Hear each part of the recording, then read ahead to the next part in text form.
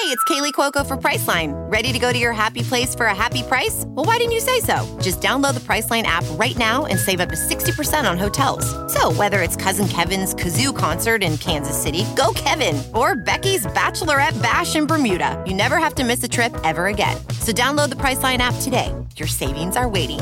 Go to your happy place for a happy price. Go to your happy price, Priceline. Ophthalmologist Dr. Strauss has seen firsthand how the metaverse is helping surgeons practice the procedures to treat cataracts.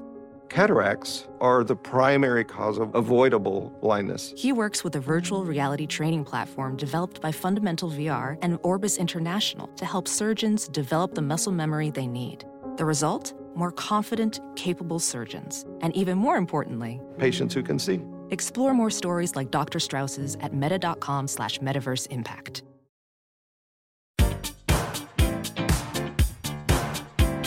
You better not have no plans tonight. Movie time and it's feeling right. You're looking for a love that lasts.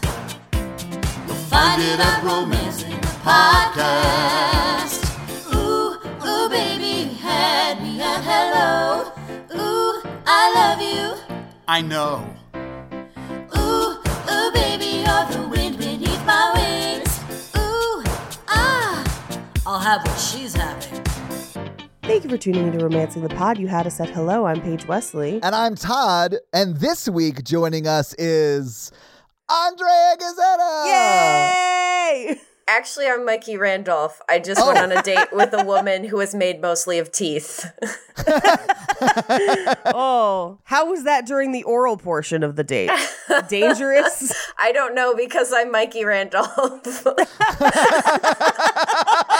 He never closes, ladies. Oh, I thought it was a he never gets to the oral part. That was the joke to me. He never gets around to it, I should say. You know. Yeah. But also, he'll never hear this, so That is true, because he's not here for this conversation because he's on vacation this week, and he famously doesn't listen to this podcast. Yes. He famously doesn't listen to anything, yeah. So he won't get to hear us talk about Bros, which is the movie I picked for today. You did. You had not seen it before today. No, I had not. We talked about it a lot last year, and I remember we read articles about it around Pride Month last year, although it didn't even come out till October, I think. Yeah, it came out in the fall. Yeah, but I wanted to see it when it was out, and I just didn't get around to seeing it in theaters, and then I held off on watching it so I could watch it fresh because I knew I would want to do this for Pride Month this year. Yeah, of course. Paige and I saw it together in the theaters. We saw it together in theaters, yeah. Yeah.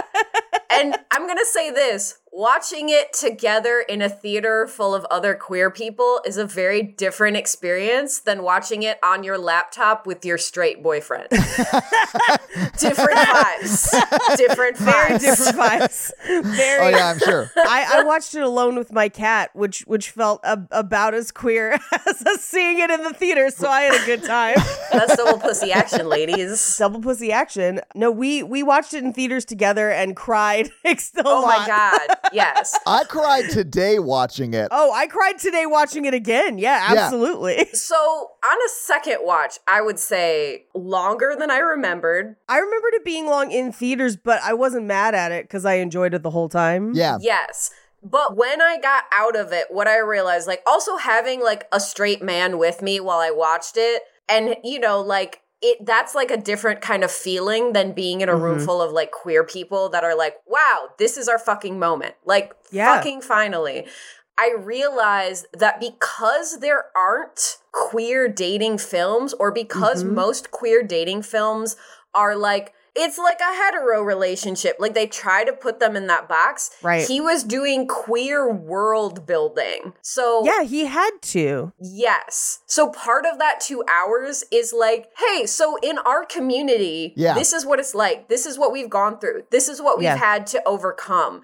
And so there is a lot of queer history and queer world building that happens because he wants straight audiences to understand it. Yes. And then there's all these hilarious queer jokes thrown at you every second. So Yes. it makes sense to me, but I also like it is a little long, I think, as a film, but I understand why it is, you know? I will say, seeing it in a theater, because we did see it like opening week, I think. Like we went like early.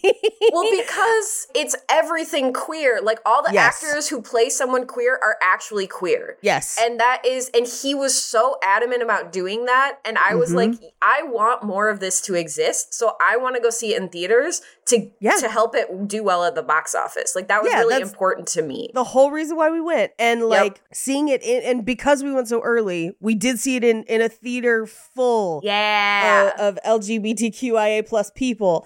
And every joke hit. And it was one of those things where I was like, if you saw this in any other theater, if you just watched it with a whole group of straight people, so much of this would go over their head. And to watch it and collectively laugh about it, so amazing. And like, even as a straight person who has just hung out with gay people for the last 20 or so years, it was real fun to see a lot of that stuff on screen that we just have not seen before. And I will argue the most realistic depiction of podcasting ever in a film. That is fair, yes. That's so real. I vibe with that, absolutely. I wish I had seen this in theaters. I do think, Andrea, that pacing is an issue in the movie. Like, it does feel slow at parts, but I don't know. I didn't care really because I was super into it. It does, I don't know. I saw someone online say it felt very preachy to them, and I don't think it felt preachy because I didn't know a lot of that stuff. And I wanted that context. So at the end of the movie, I understood the payoff, right? So like, I sort of dug all of those, like him explaining things to me who, I mean, unfortunately, I am not super socially aware because of my upbringing. So like some of that stuff as I grew up a cis white male in the church, you know, like a super conservative church. So like a lot of that I needed context for. I do have a lot of gay friends now. I have 2 gay friends who just got back from P-Town. Oh yeah, it is P-Town season, huh? Yeah. So like now I know that, but like a lot of stuff about like, this is gonna sound crazy, but like how gay sex quote unquote works, no idea. Like lost on all of that. Because that's not something that I was interested in at a young age. And I don't really talk to my friends about that, you know, like I would never ask some of our closest friends are husbands, and I would never be like, hey, how do you fuck your husband? Like that just, it's a weird thing to ask a friend, you right? wouldn't. So like, I just didn't have context for any of that. But I appreciated like learning that in this. I think that if you think that gayness is a choice or a lifestyle, you would find it preachy. But I think that the point of the film, and this is actually something we talk about on Podvant-Garde a lot, is queer erasure has been going on for so long in history because it was not acceptable to be queer. Oh, and they talk about it a lot in this movie. They did. And I think that what he's trying to do, and here's the other thing too, is you have to remember queer people have not had a chance to actually just tell their story without it being like, can you tone it down? Yeah. And the whole point of this movie and of his character specifically is I shouldn't have to tone myself down all the time to make you comfortable. And that is what he's saying, not just to his partner, but the audience at large, is like, I'm tired of having to tone my queerness down all the time for your comfort. And he didn't at all in this film. And that's part of why he brings up like the ancient Egyptians being queer. Abraham Lincoln was notably had a man who slept in his bed with him for many years. And people were like, yeah, they were just like really close friends. It's not weird, They were bro. roommates. They were Don't roommates, even worry yeah. about it. It's not fucking weird. Yeah. And we cover this on Podvant-Garde a lot because a lot of artists, turns out, fucking queer. Like, I As mean, a group, predominantly yeah, so. I was going to say, like, most of the creative people I know, I mean, it's a spectrum, obviously, but a lot of, I think, gay people and queer people do sort of drift to the arts. It's a spectrum. This is what is hilarious. When my best friend and I were in high school, we're like, oh, people would say, if you're an artist, you're either gay or crazy, essentially. And we're like, haha, we're not gay, must be crazy. She's married to a woman now, and I'm definitely queer. So, like, we're both for sure. It runs together. Like, there is something about the idea that I think that social norms are dumb and I don't want to follow them and I would be okay having sex with a woman. Like, that is all together the same thing, I think, in a lot of instances. But the fact that people feel like they have to kind of hide that for straight people's comfort is, like, dumb. And so he's like, what if we made a movie where we didn't? And that was, like, his chance. So I feel like he packs so much in because he's like, we might not get another chance. Like, this might be the only one. Which is also why you and I saw it the first week, because we were like, we need to make sure they have more chances. We'll talk about this when we talk about how much money it made, but when I saw how much money it made, I felt so bad about not seeing it in theaters. I wish I had. Because honestly, I liked this movie. I thought it was pretty fucking great. I love this movie. I think it's hilarious. It is. It is so funny. It's very funny. I just think that, well, and I don't know why it didn't do great in the theaters, but it breaks my heart that it didn't make money. Because when I looked it up, I was like, I bet this made really good money. It's Billy Eichner. No. He's hilarious. And, you know, LGBTQ movies have come out and done okay. You know, like, it wouldn't be insane for it to make money in theaters, I think. But it didn't, unfortunately. We'll talk about it. Yeah, but straight people really like when gay people are tragic and sad and someone dies of AIDS. Or coming out.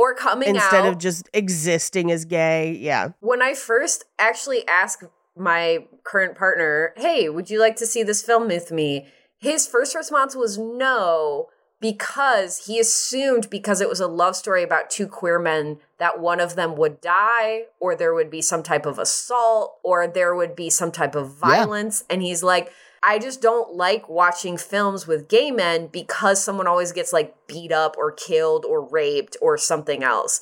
And I was like, oh, none of that happens in this movie. It's just a love story. Enough. It's just a love story. But I think there's this idea that if there is queer romance, there has to be some type of pain. And I think it's because, yes, that pain has definitely existed in the past. And the AIDS epidemic was real. Like, those stories are real. Those stories happen. And they're so close to the time period we're in. Like, when they go and stay with their friend at P-Town, he was of that generation that was killed off. Yes, he was in Mrs. Doubtfire. I loved seeing him in this movie. I didn't want to derail your thought, though, but they're so close that he's not like an old man. Like, he's 60 maybe? Yeah. Anyway, sorry, continue. But I think that's part of the point of the film, though, is like, this is all of that pain and all of that stuff is real and it's within the living memory of the queer community. Yeah. But like, baby queers in some ways are not going to have to live maybe that same struggle, but we're going through that struggle again right now with the fascist pushback, the Christo-fascist pushback of teaching about the fact that gay people exist and it's fine that they exist. So we sort of experience like a wave of like, this is okay. But I think this film came out kind of right at that crux of like, we're seeing this rise in bigotry and hatred again. And we don't want to forget how hard we had to fight to be able to even just be here and to live. Yeah. So all that stuff is like very real and very present. But it's still a rom-com. It's still fun. Oh, yeah. That violence doesn't happen to them specifically, but it's important to the story to mention like all of this violence exists in our community and continues to exist for a lot of people. I'm a history nerd, so I love like the nuggets of history teaching you actually get in this movie. It's so good. It's great. Some of it I already knew because I was fortunate enough to stumble upon a documentary like, I don't know, 10 years ago called How to Survive a Plague. That was all about the ACT UP movement in New York, and that eventually went nationwide during the AIDS epidemic.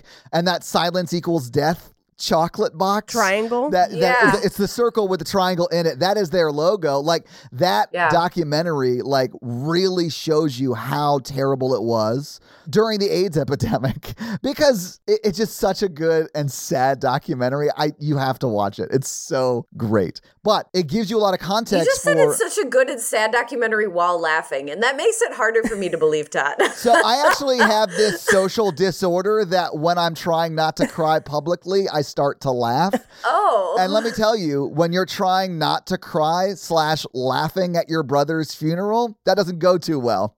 Yeah, I'm sure that does Awkward. Yeah, that's a real thing. I'm not even making that up. Like, that's not a bit. That's a real This problem. does explain why you find my childhood so hilarious, and I feel.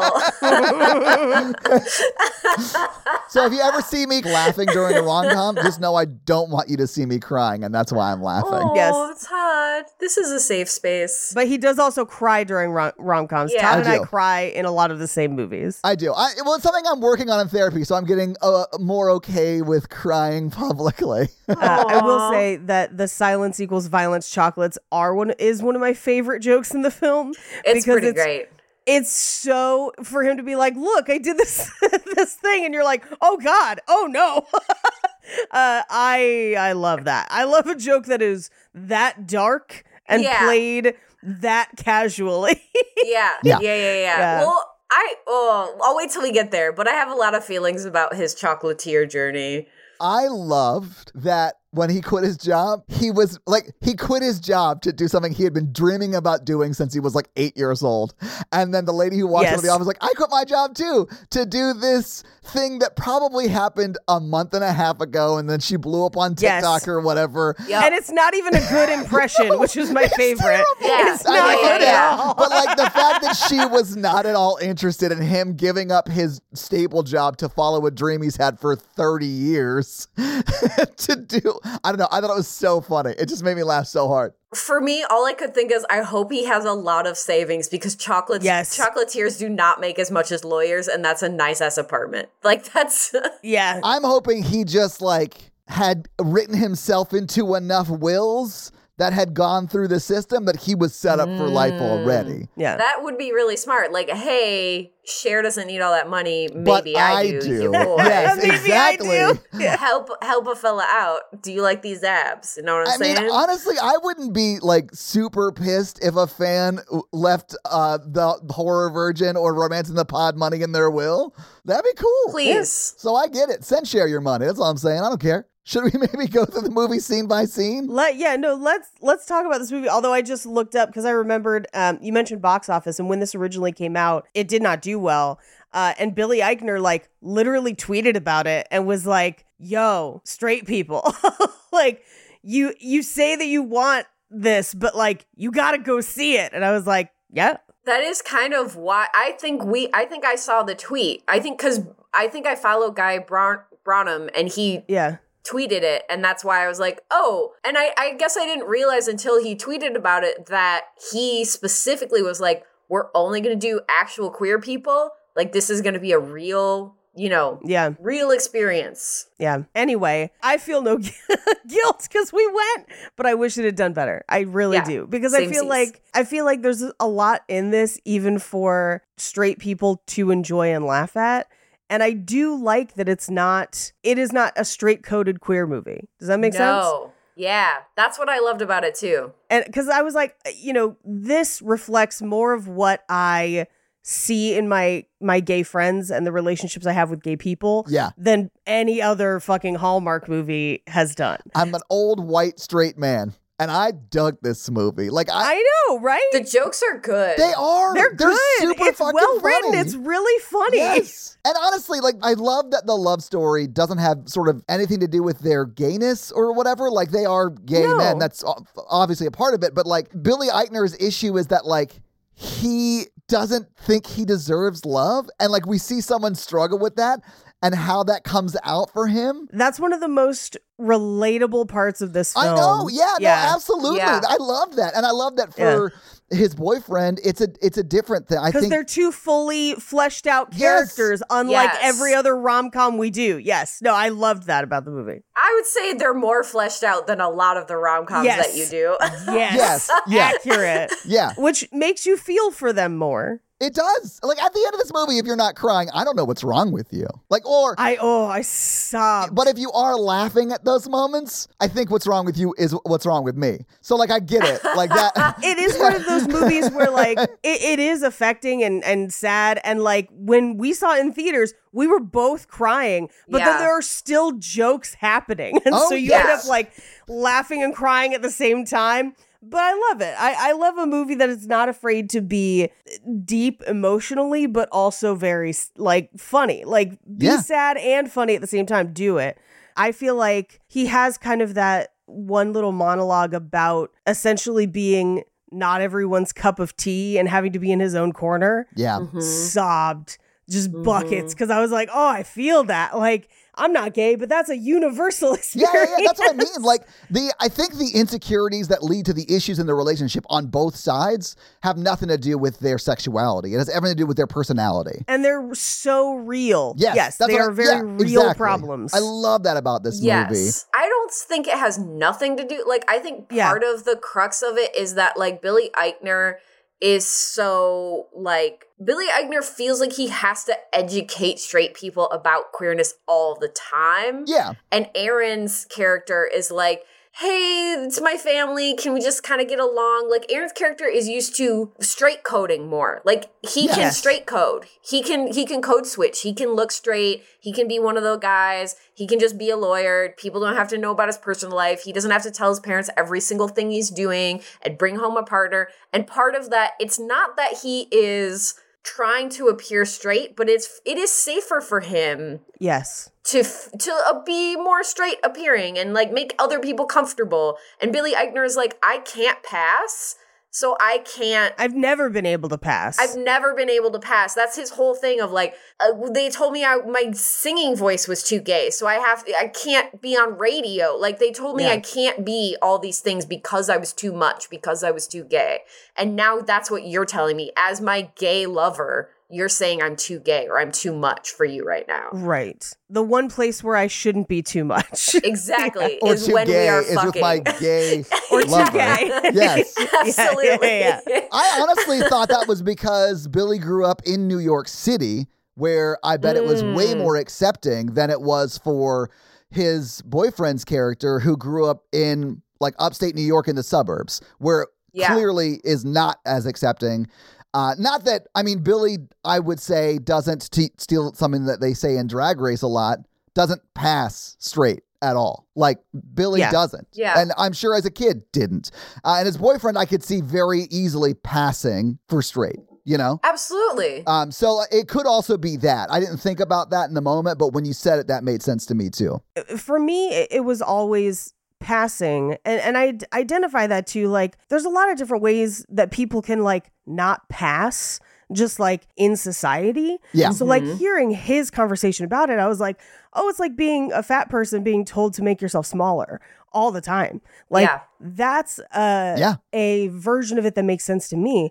But that's something that you can't take off. Like his not being able to pass is just him. And so like, even when he does the fake voice, which he is strangely good at. It's so funny. I love that funny. bit. Hey, that it worked on Joel or whatever that guy's name was. It worked on Joel. Yeah. It worked on Joel. But even that, he can't like completely pass or anything. So I always interpret it as like, I've never been able to pass. This is just who I am. Yeah. And being who I am has cost me opportunities. Absolutely. So like, that's how I always read it. Although, I mean, there's definitely also an undertone of just Aaron being raised different in a more like just generalized straight way. Yeah. Garth Brooks, though. There's a lot of rumors about Garth Brooks, you know. Really? Garth Brooks is, I would say, the most LGBTQ country star for sure. I don't know if you heard about the Bud Light scandal that happened with Garth Brooks, but he recently was just, because he owns a bar here on Broadway, and he said something, I'm going to paraphrase, to the effect of, yeah, we're going to serve Bud Light at my bar because we just serve anything people might want to drink. If you're the kind of person that doesn't like other people because of who they love, you can go to another bar on Nashville where you can be an asshole there. And I was like, I love it. Nice. Well done, Garth. There's also Chris Gaines, his alter ego. Well, for that one album, yeah, when he sort of went insane late 90s.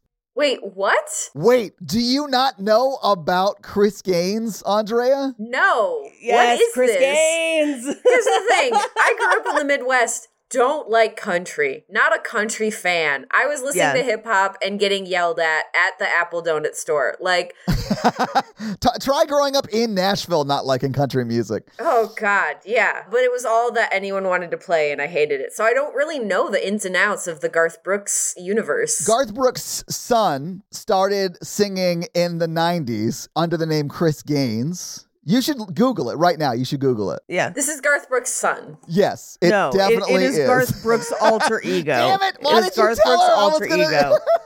The second she Googled it, the first thing it says is Chris Gaines is an one-off fictional rock persona created as a movie character. Okay, what's a good one? Should I listen to one of these? No. Okay. But it is very much more of an effeminate-coded, queer-coded character that he used as a, air quotes, rock persona. Yeah, but look at any rock star from that time. They look the same. Why does he look like Chris Angel Mind Freak? They do look the same. He does look like Chris Angel Mind Freak. That is true. I mean, but that is also coded. Like, I mean, look at Twisted Sister, like hyper coded in drag. Like they were just dudes in drag. Yes. Right? And so, not that all rock stars in the 90s looked like Twisted Sister, but like they definitely did skew more effeminate, right? Yeah. Right. Yeah, that's a thing. For sure. If you watch Garth Brooks' social media, even to this day, it's a strange, strange world. That is a very strange man. Gay, straight, whatever in between. He is a strange person. And I think that has led a lot of people to speculate. Oh, that he might be gay? Yes, absolutely. Okay. Yes. I honestly don't know that much about Garth Brooks. I'm learning so much today. I couldn't sing you one Garth Brooks song. And he's like the most famous country singer. He is super famous, but he is also one of the very few that is openly pro LGBTQIA+, in part because he had a half sister who was a lesbian, and so he credits that with kind of changing his views. But rumors have abounded about himself, even though he has been married, I believe, for like the last 20 or so years. But like, you know, that's not the end all be all on stuff. Look, so sexuality is a spectrum, and not everyone's fully straight. It doesn't mean they're fully gay either. So exactly, you know, do you have friends in low places? In down low places, Paige. We should also say that Dolly Parton is another country star that's very pro LGBTQIA+. Oh, yes. And beloved by the community too. Yes. One of the only. It's like him, Dolly, Lil Nas X, Billy Ray Cyrus. That's what we got. Yeah. Is Nas X a country star or is he a pop star? I would say he's more of an artist and can do whatever the fuck he wants. Yeah. True. But he did originally debut on the country charts. That's the first time I heard his name. Still have not heard Old Town Road. Is that what that song is? What? Are you serious? God, it's actually not. good. I refuse to This believe is upsetting, that. Todd. Because I'm mad at you. if it's like a country hip hop mashup, it's still half country and I'm out. See, it's half hip hop, so I'm in. It skews more country, but in a way that works because so you know how normally when they do country hip hop mashups, it's not great. No, I don't. Because I don't listen. It's like a lot of country background with rap over it. Sure. Lil Nas X is like the opposite, where it's like, what if we took hip hop beats and sang country over it? And you're like, oh, this shit slaps. It's like, amazing. I'm here for this. I love it so much. Yeah, and it is catchy as fuck. Now it's stuck in my head. Thank you so much. I know. Now I'm thinking about it. But yeah, it's catchy and the music video was fire. Anyway.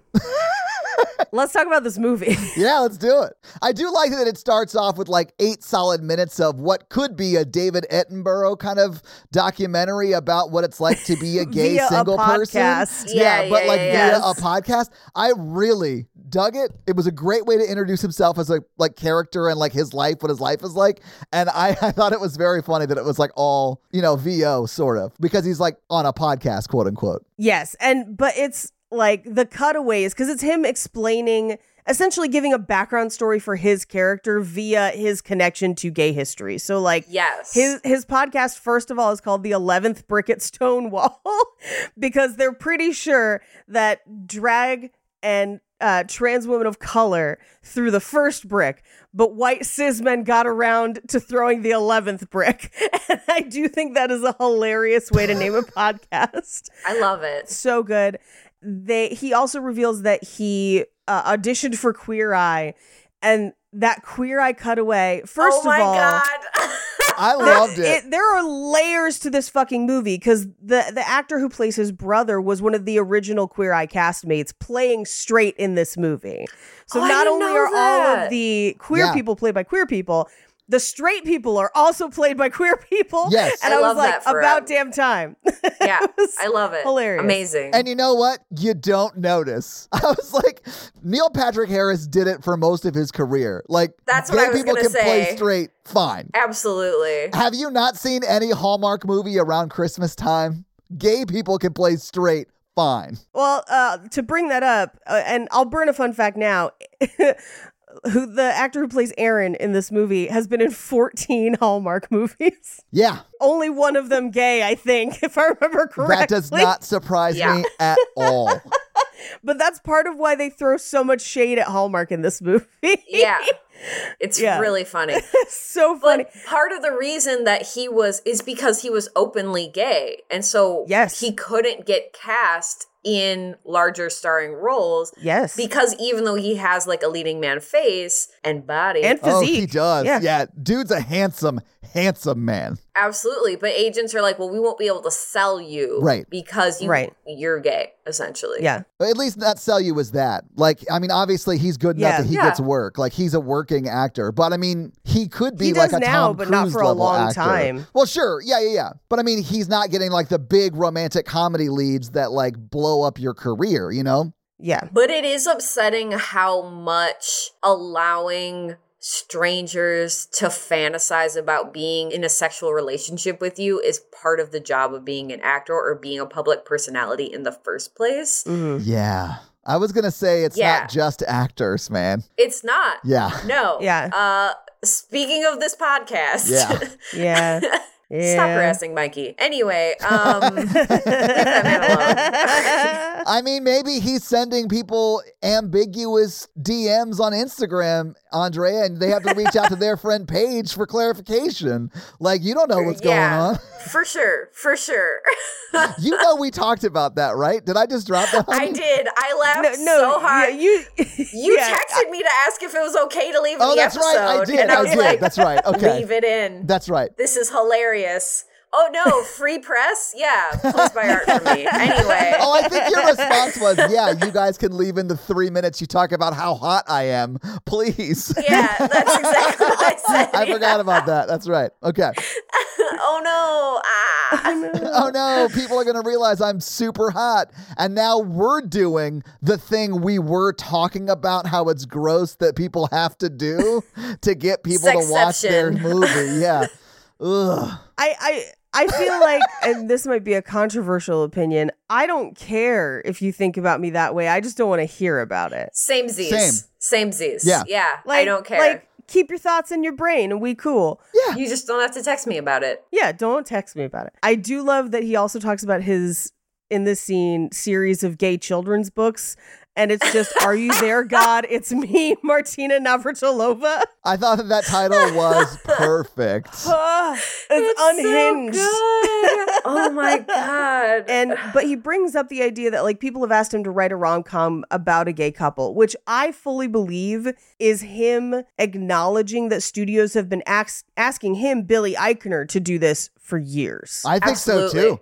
And I think he's Yeah. right about why it wasn't necessarily time to do that. Right? Mm-hmm. They didn't want what he wanted to give them. Does that make sense? Where it's like, Absolutely. Right. Yeah, they didn't really want a gay love story. They wanted a like cis-coded a straight gay love story. Yeah. with gay people in it. Yeah. Yeah. Yep. There's a coming out story. Someone's dad gets mad. Yes. The conflict is about getting people who should love you to accept who you actually are. Right. And I do love the last like phrase he says about it where he just says, they wanted a nice movie about nice gay people, but not all gay people are nice. And I was like, yeah, not all people are nice, just in general. Exactly. Yeah. Yes. He says more or less the same thing about how smart they are, too. He's like, there are smart gay people, but there are also a lot of dumb gay people. Like, it's a spectrum. Yes. Like, so yeah, much. I thought that was so funny. Just like everybody. Yes. Yeah. In my mind, straight couples have been getting away with being trash in rom-coms for decades. Like, let's let gay people be trash. There's a lot of proof of that on film. We've done a lot of episodes on trash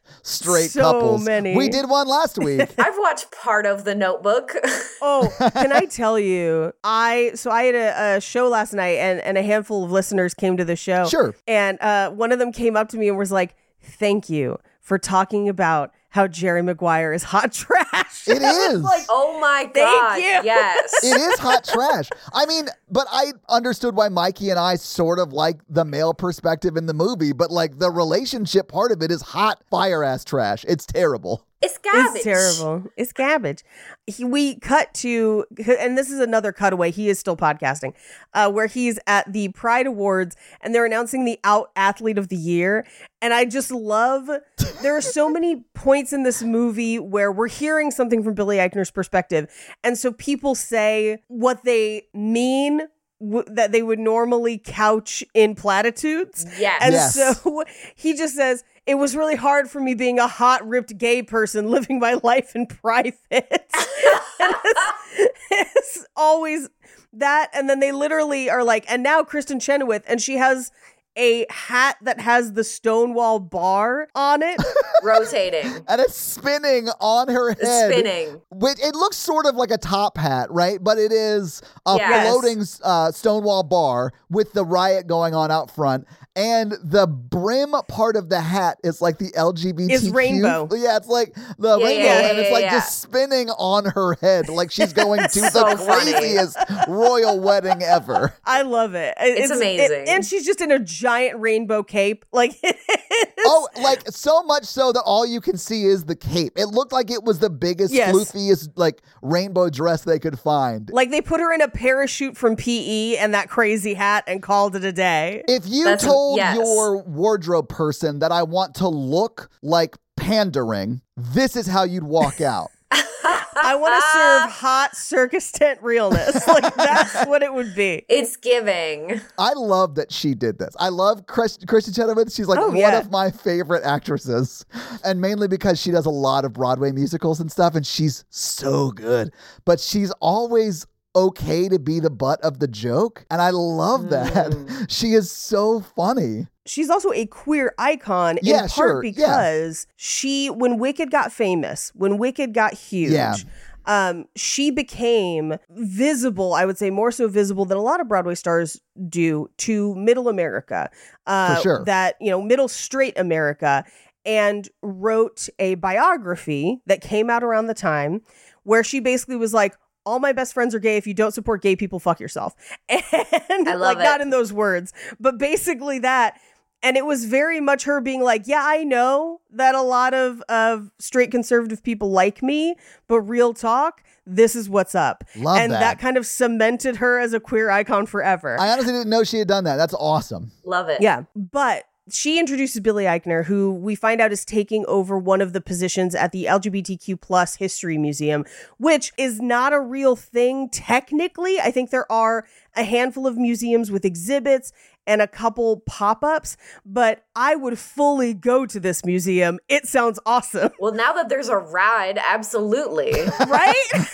Dude, when they revealed that the investor who gave them $5 million is the person on that, like, on the video that plays on the ride. The Jumbotron, and then he's basically. like, oh, you've made it to the Obama administration, but in 8 years. And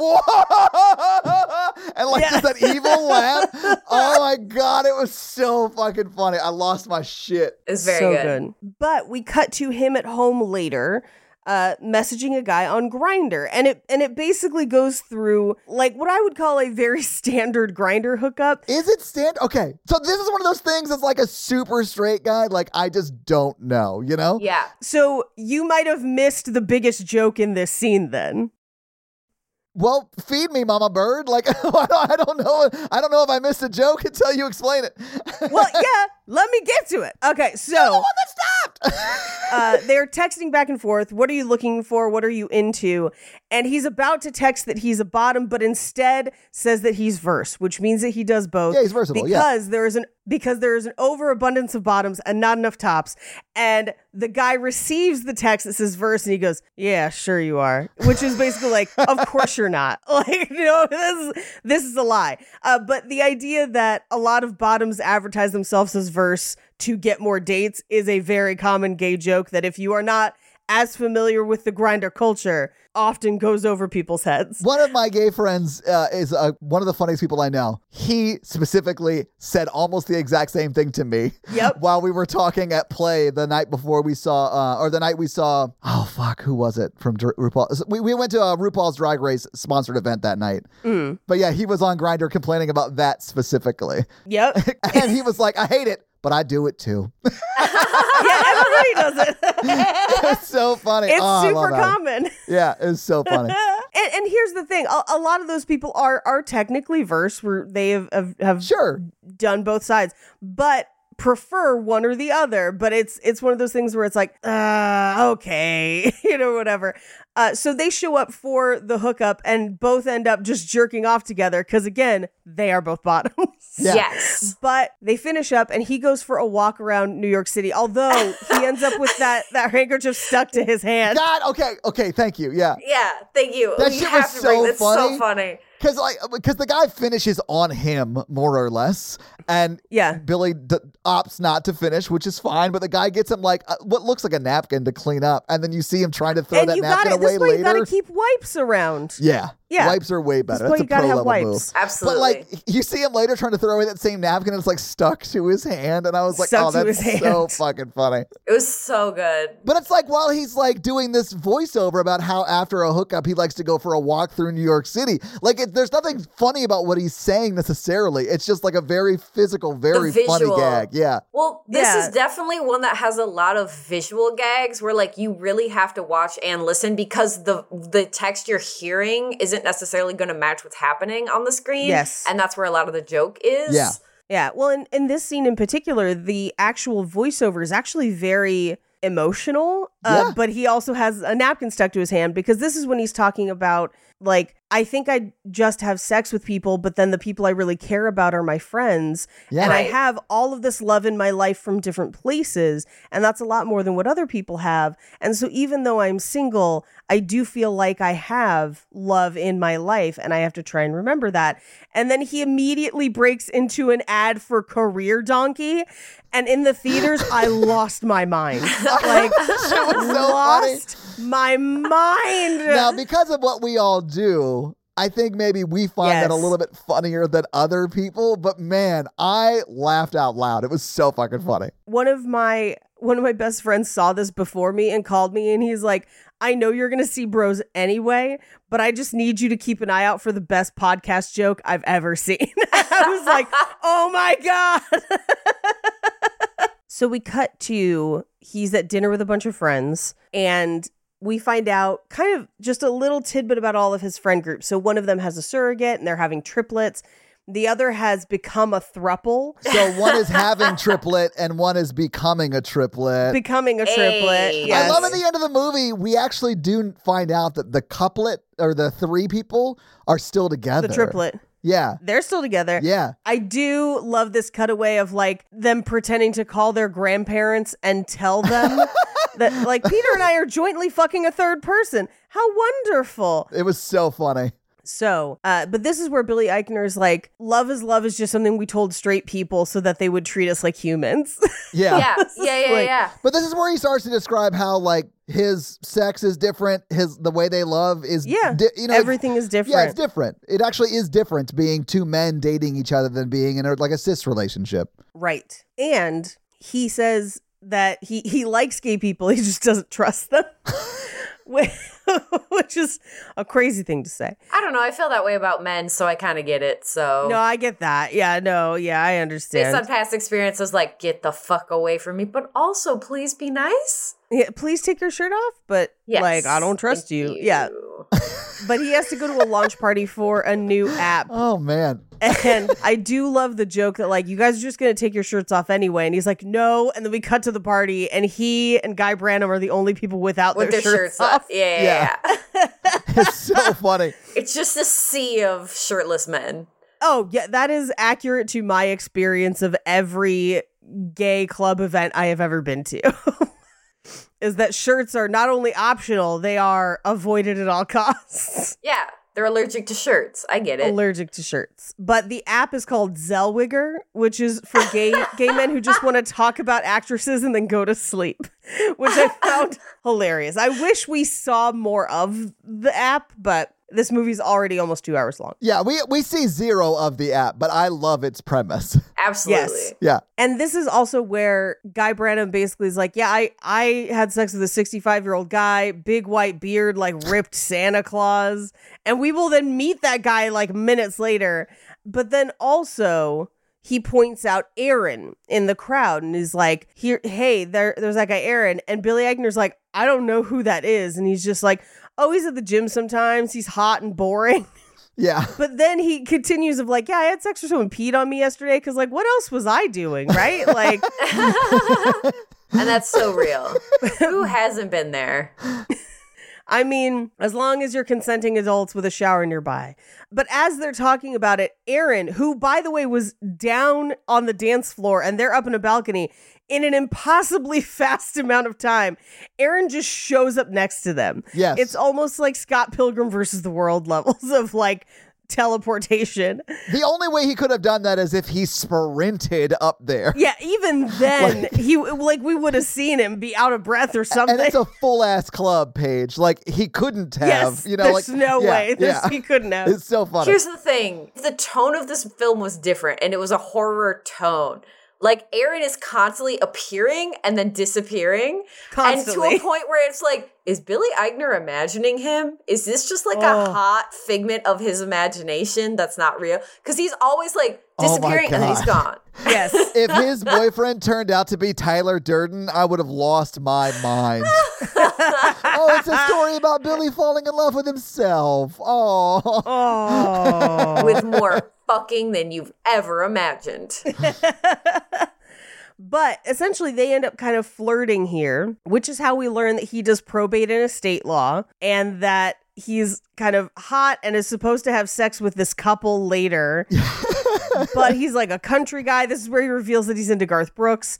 Yeah. And he literally just like disappears and fades into the crowd. Well, I think it's because Billy sort of insults him a little bit. He like calls him boring to his face times. and like he just wasn't feeling it. So he's like, oh, well, I'm leaving. I'm out. Whatever. I don't really know this person. I've done that before. Well, this thing happens to Billy. I can't remember if it's in this scene or if it's another scene, but he goes, are you mad? And he goes, no, this is just how my face looks. People always ask me that. People come up to me. They're like, are you mad about something? I'm like, no, this is just how my face. And he goes on this kind of like long tangent about it. Yeah. So I think Billy can be very off-putting. His character's name is Bobby. His name's Billy. Yeah. We get it. But, like, his character is off-putting at first because he just kind of complains about stuff and he's always kind of like, well, actuallying people. And, like, that can be kind of off-putting. Yeah. Dating a podcaster can be off-putting. Like, I get it. I think Aaron says it best where he's like, who wants to be challenged all the time? Yeah. Because that's kind of what it is. Wow. That hit home. I know, right? But he did want to be challenged. He loved it. He did. I was like, oh, see, it is great to date someone like me. Yeah. We're fantastic. No notes. Meanwhile, they spot the 65-year-old in the crowd, at which point he's like, look, it's like somebody injected steroids into Dumbledore.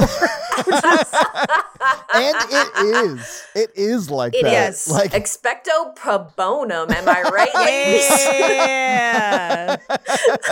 Expelliarmus that come. Yes. Ooh. But he runs back into Aaron at the bar, and again, he just kind of disappears. And then he runs back into him on the dance floor and is just like, hey, I thought we were kind of hitting it off, and then, like, all of a sudden you were gone. So, like, what the hell? I feel like you're, like, not into me, but why are you talking to me? And he says, oh yeah, I'd really like someone who's frail who won't stop talking. But they end up kissing, and he's like, come home with me. And he's like, I can't. I have to go fuck that couple and take my number. And he's like, no, I'm done. Like, I don't need somebody who's also emotionally unavailable. I'm out. And as he tries to leave the dance floor, he is blocked by like a wall of people voguing, which is hysterical. I thought that Can shit you was please funny. stop voguing? I need to leave. Yeah. If you've ever tried to quickly leave a gay club, good luck. Like, it does not happen. My favorite part is when he's talking to Guy Branum and he's like, why don't you just let it go? And he's like, I am not a person that lets things go. And I have never related to something more in my life. So we cut to, he's back in his apartment watching You've Got Mail. Speaking of a rom-com that is also hot trash. Oh, yeah. Well, we've done that one. We have litigated You've Got Mail. Yeah. It is hot trash. Yeah. But he ends up texting with a guy on Grindr. Oh my God. I thought this shit was so funny, Paige. This is Can fantastic. I see your ass? I need to see ass pic. That's a very true Grindr interaction, I would say. Yeah. I thought it was hilarious. He brought in a ring light to take a photo of his ass. Yes, but here's the thing though. It's like, on dating apps where it's all about the first impression, I can't tell you how many times I've been like, even just fully clothed, like what angle, what do I do? And then just to have somebody block you after, it's the worst feeling in the world, but it is so real. Yeah. Well, one of my friends described it once because he was like explaining gay dating to me. He's like, you know how men are always trying to sleep with you immediately? And I was like, yeah. He's like, imagine if it's just two men together. There's no fucking boundaries. He's like, we're just like really open about it. I was like, what? Sounds horrible. Yeah. Well, I mean, I guess not if that's what you want. Well, yeah, no, for sure. But it's like, if you are someone, like, I think, because the whole crux of this is that Billy Eichner has never had a real relationship. And he's like a full-grown adult. And he's well, you know, hookup culture is fine or whatever. But he's kind of entering this phase where he's starting to see sort of the meaninglessness of these hookups. Yeah. And it's feeling more and more meaningless to him every moment. And so now he is kind of changing his patterns of behavior. But the people around him, the environment is still the same. And so he's having a hard time navigating, like, how do I find a real relationship when this is what it is all the time? Yeah. Anyway, so the guy immediately blocks him and he settles down on the couch to see a commercial for the new Hallmark film, which it was a bisexual holiday film called Christmas with Either. Yes. The titles of the Hallmark films are the best part of this movie. I mean, like, love it. So good. So funny. The Holly Polly Christmas made me Christmas made is me great. lose my mind. I thought that shit was so funny. My favorite is Home Alone with Sarah Paulson. Oh, yeah, that's my favorite. Love Sarah Paulson too. She's great, but man, her poster was so funny. Oh, so funny. But we cut to the next day where he is in a meeting for the museum, and they're trying to decide what their last exhibit was because it was supposed to be funded by Pier 1 Imports, but now they're owned by the Taliban. Whoopsies. But they need $5 million and they need to decide what they're going to do for the last exhibit. Yeah. So the suggestions are a giant Jodie Foster, like the blue whale in the Natural History Museum, which was great. Yeah. An exhibit based on trans women from indigenous nations, which actually would probably be a fascinating and really great exhibit. I was going to say, weird thing. I got really into studying homosexuality and trans people and stuff like that. Because in the sophomore year of high school, I was really Christian and I was going to do a paper about how gay people shouldn't have the right to marry. And then I did all this research on it. And then I was like, oh, they should totally be able to get married. This is just what it is. Like, I did research and it totally changed my mind as a young adult. And so I got really into indigenous cultures and trans people in those cultures. It is fascinating. It is a great deep dive. Highly recommend. Anyway. Well, there's a lot of multiple genders and a lot of varied gender options. Yeah, that's why I'm like, I would go to that exhibit. That'd be fascinating. Super into it. I was going to say it's something that has largely been erased mostly by white European culture, but a lot of cultures have third or fourth genders. Yes. And those genders are often revered as more shamanistic or closer to a higher sort of vibration in the universe, I would say. So it's fascinating. That is super interesting. Like, I wish I fucking knew that. Like, I need some suggested reading from you at the end of this. Just fun facts. Yeah. Yeah, just fun facts. I also really want to see a Lesbians of the Civil War exhibit. Oh my God, I would be all over that shit. Dude, she brought numbers. Like, she said a certain number of numbers. I was like, oh shit. So I bet like it was at least that. Actually, this isn't just like the movie saying something funny, although it is delivered in a funny way, but like that's probably an actual fact. Yeah, I love Jim Rash in this movie. So do I. He's so great. Oh my God. The absolute rage at bi erasure every time it comes up is so good. I love how he's like, and it was like, what is it, Bi Awareness Day or something, and none of you said anything to me. Like, yeah. And even though they all skipped Lesbian History Month. Yep. But we hear you, we see you, and we're holding space for you. It's so funny. This movie is just funny. What this is, though, too, is like, this is a very, like, beautiful illustration of sort of the infighting that happens when you all agree. Like, you know what I mean? Like, you have a group of people who feel like they're not seen generally, and they're not allowed to be themselves generally. So when you're together, they're still on the defense. Yes. And that you have to sort of navigate those almost sometimes antagonistic relationships because people are so used to not being seen. You have to be like, no, we're on the same team. Like, I'm on your team, you know? Yeah. It's really funny. I think there's also an element of like, when people are marginalized, everyone wants to be seen. And everyone wants to have that moment. And because society as a whole has relegated you to this one shot, we feel like we have to cover everything in that one shot, which I think this movie illustrates a little bit too, of like, this movie has to do queer world building because it's got one shot. Yep. And that is perfectly displayed kind of in this meeting too. It's only got one shot, one opportunity, and we can't let to it do pass everything about gay people ever. And spaghetti. And was his boyfriend's mom's name. Deep cut. Yeah. I also, the suggestion to have it be a celebration of queer weddings, I also loved that. I did understand where he was coming from, where he was like, that's just more heteronormativity. And I was like, that's true. Hello, Todd. It's Mikey. Hello, Mikey. It's Todd. I need to tell you something. Mikey, it's fine. You'll be a great dad. We're going to table that. But on that table is a delicious Factor meal. Yes!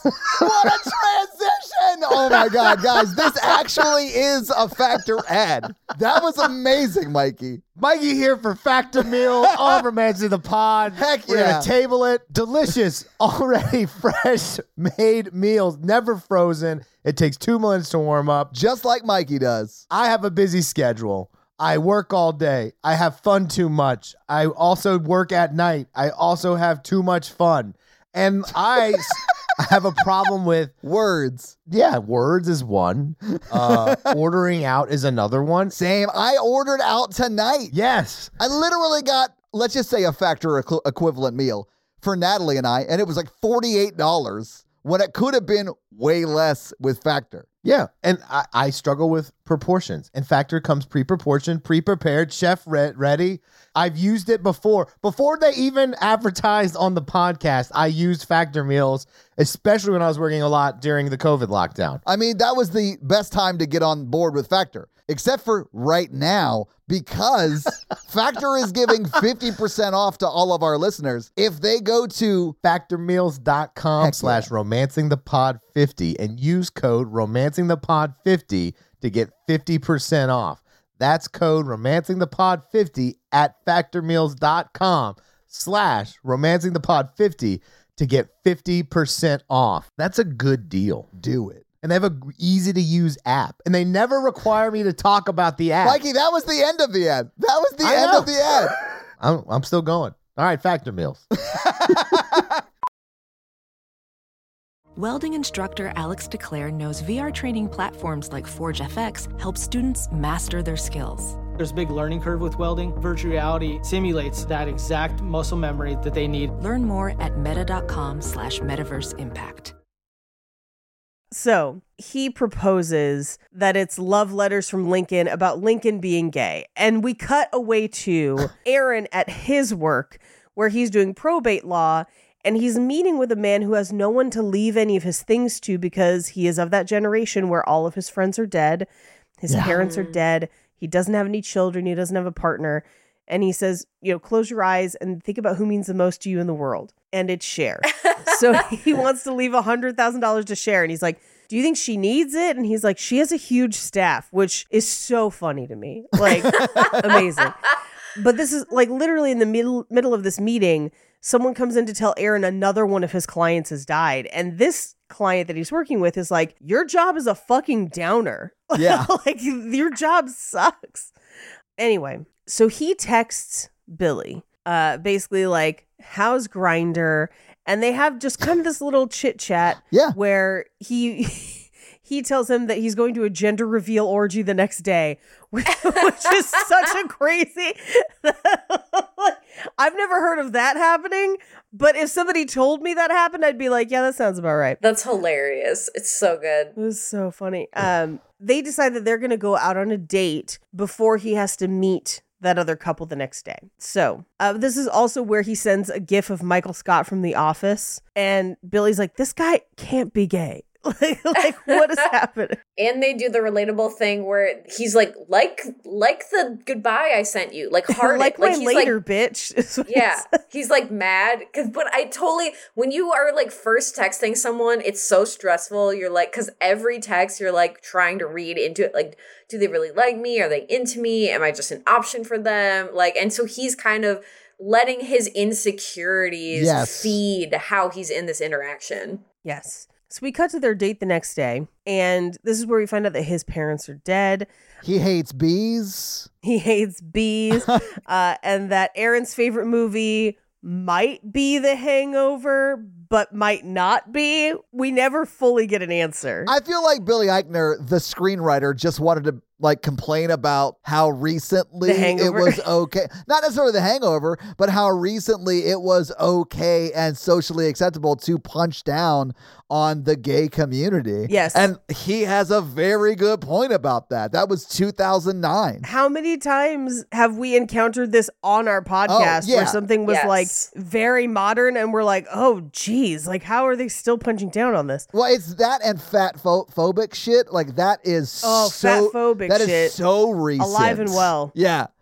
Alive and well. Not to mention weird, right? Like there's a lot of weird racism. I watch a lot of like cop, like serial shows. Like procedurals, like Law and Order. Procedurals, yeah. Where it's like, like I was, watching Castle or whatever. And I really, when I was younger, I liked Bones a lot. And looking back at that, there's a lot of racial insensitivity. Oh, yeah. When she's supposed to be like a archaeologist. And it's like, oh, like they have like an episode where there's ninjas. And it's like, you guys. Ninjas. No. Yeah, no. It's no. And there's stuff like that happens in both of those shows that you're like, no, it's even that late. Too late, guys. Yeah.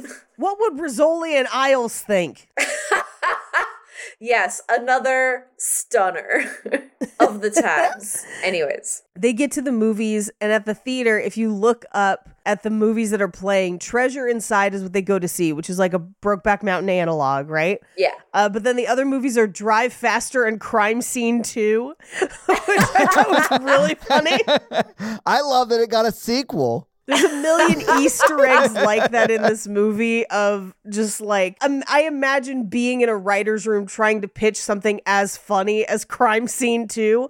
I don't know if I could. It's exactly as vague as you need it to be. Yeah. But also, you know exactly the kind of movie we're talking about, you know? Oh my God, yes. Yeah. I do also love in this scene where they kind of joke back and forth about what straight actors should play them in the movie of their lives. I thought that was very funny. Hysterical to me. Yeah. And that Billy Eichner's like, I like to view my life as a way for Benedict Cumberbatch to really score.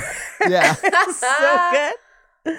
But this is where in the lobby of the theater after seeing the movie, they run into Josh Evans, who is Aaron's high school friend. They used to play hockey together with his fiance, Samantha. And he doesn't seem to be very forthcoming about being gay with them, but they have kind of a nice interaction and then they leave.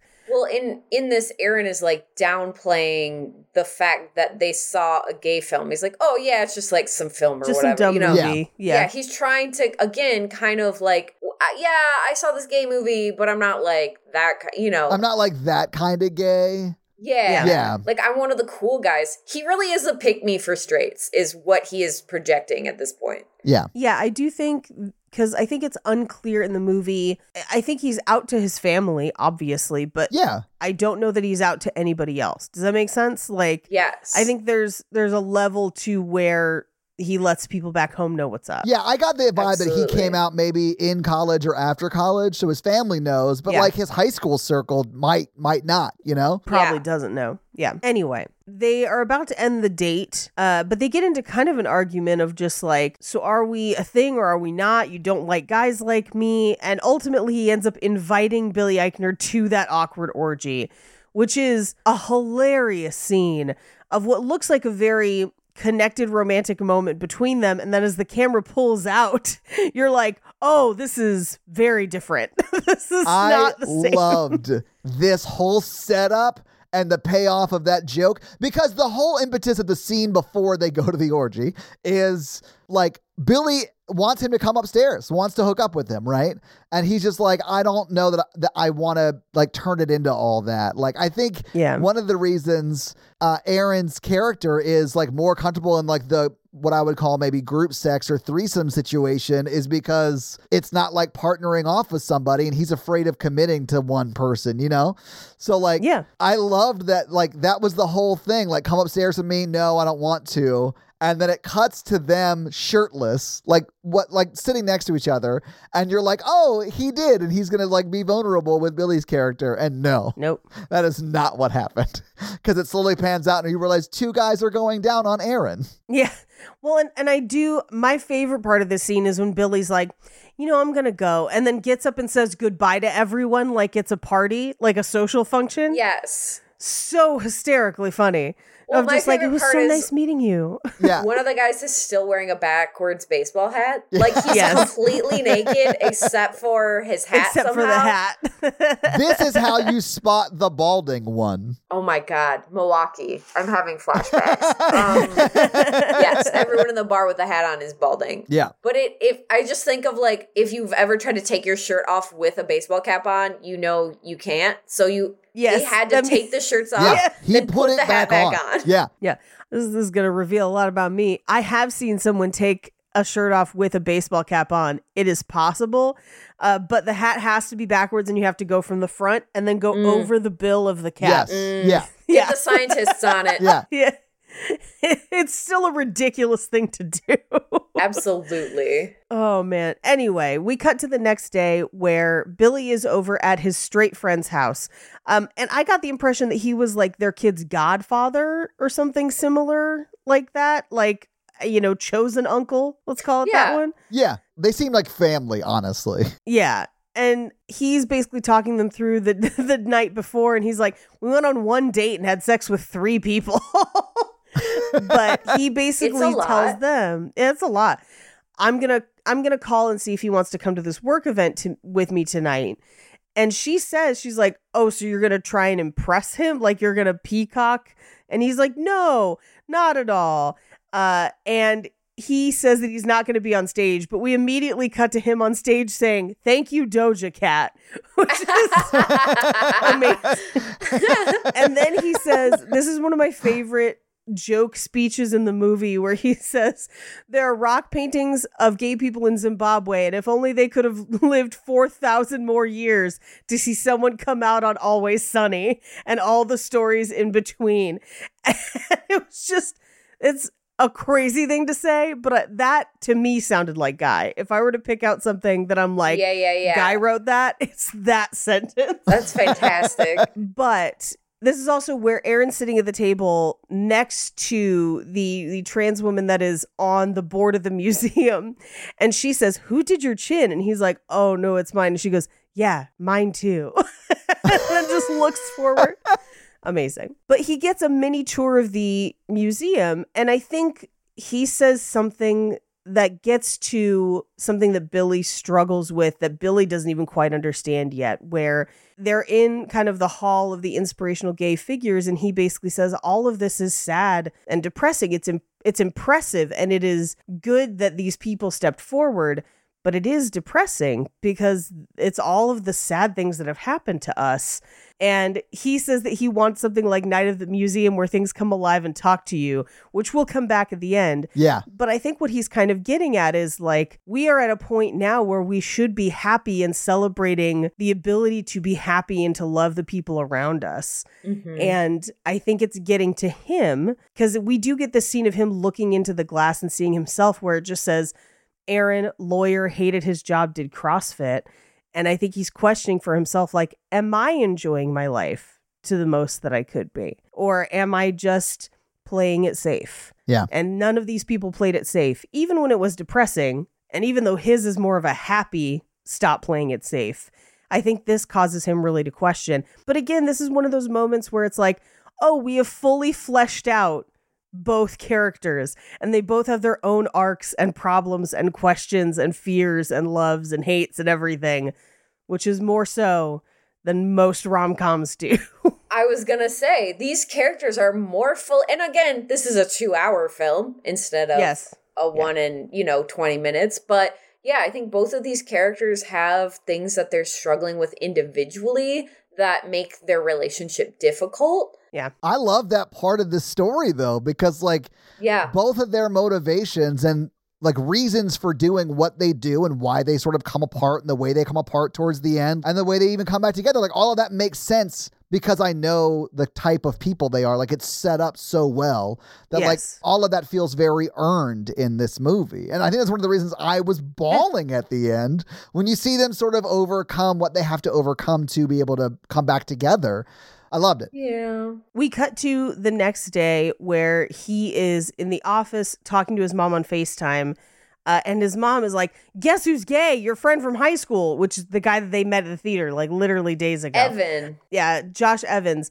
And his video announcing his coming out is also hilarious, where he's like, God. People do this in their own time, like my hero Colton Underwood, like this post if you like that I'm gay, which is so good. And then he says hashtag like this if you like that I'm gay. Like he creates his own hashtag for the post on Instagram. That is also like the worst hashtag, right? It's so long. It's so many letters. It's so long. Look, if you're doing hashtags as a bit, I fully support this. Like, I think long, dumb hashtags are funny as a bit. Yeah, but you're not doing it for the intended use of a hashtag.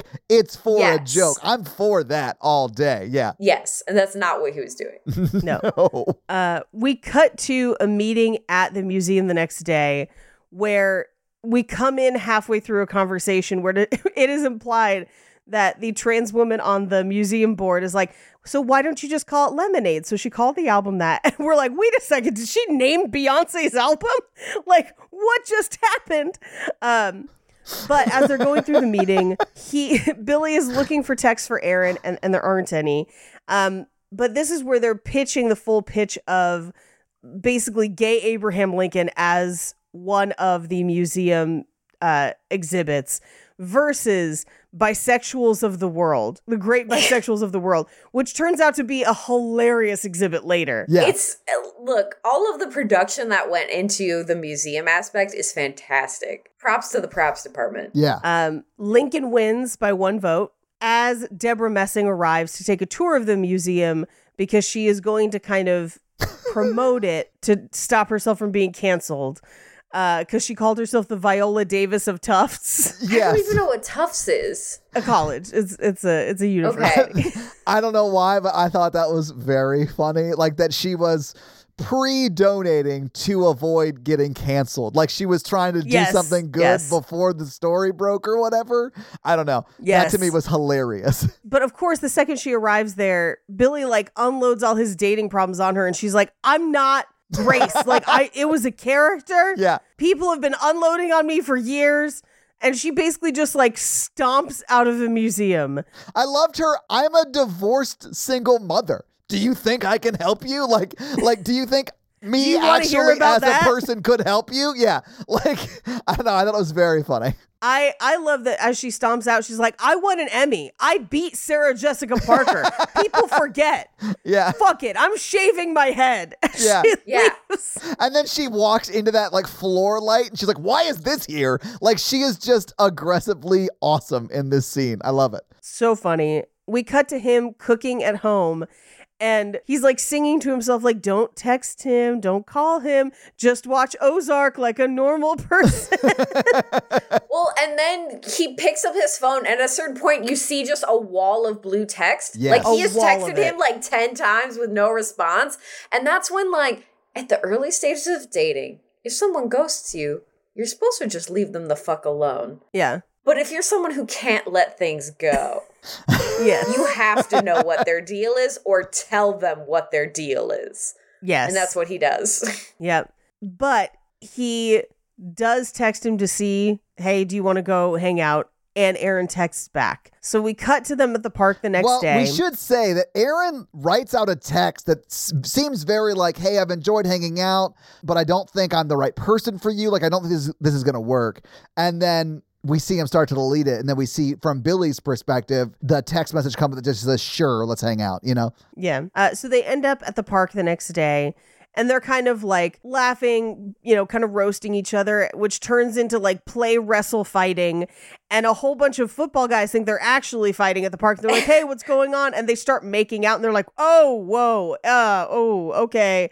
And they just kind of back away. I thought that was so funny. And like, it's not like they're like, ooh, gross. They're just like, oh, shit, sorry. We thought you might have been fighting. We didn't realize this is romantic. But now that we know it's cool, we'll just back away slowly. Sorry. We misinterpreted this situation. What was going on? Yeah. It's but so this, funny. again, is part of Billy's insecurity because he sees Aaron watching Yes. these guys play football and he's like, I'm not ripped like them. Yeah. Like, is this what you want? And he's kind of doing it to be like, do I have to like wrestle with you and kind of bully you a little bit for you to get turned on by me? And he's trying to fulfill a role that he thinks Aaron wants him to play. Yes. Or to force Aaron into admitting that he does not want him.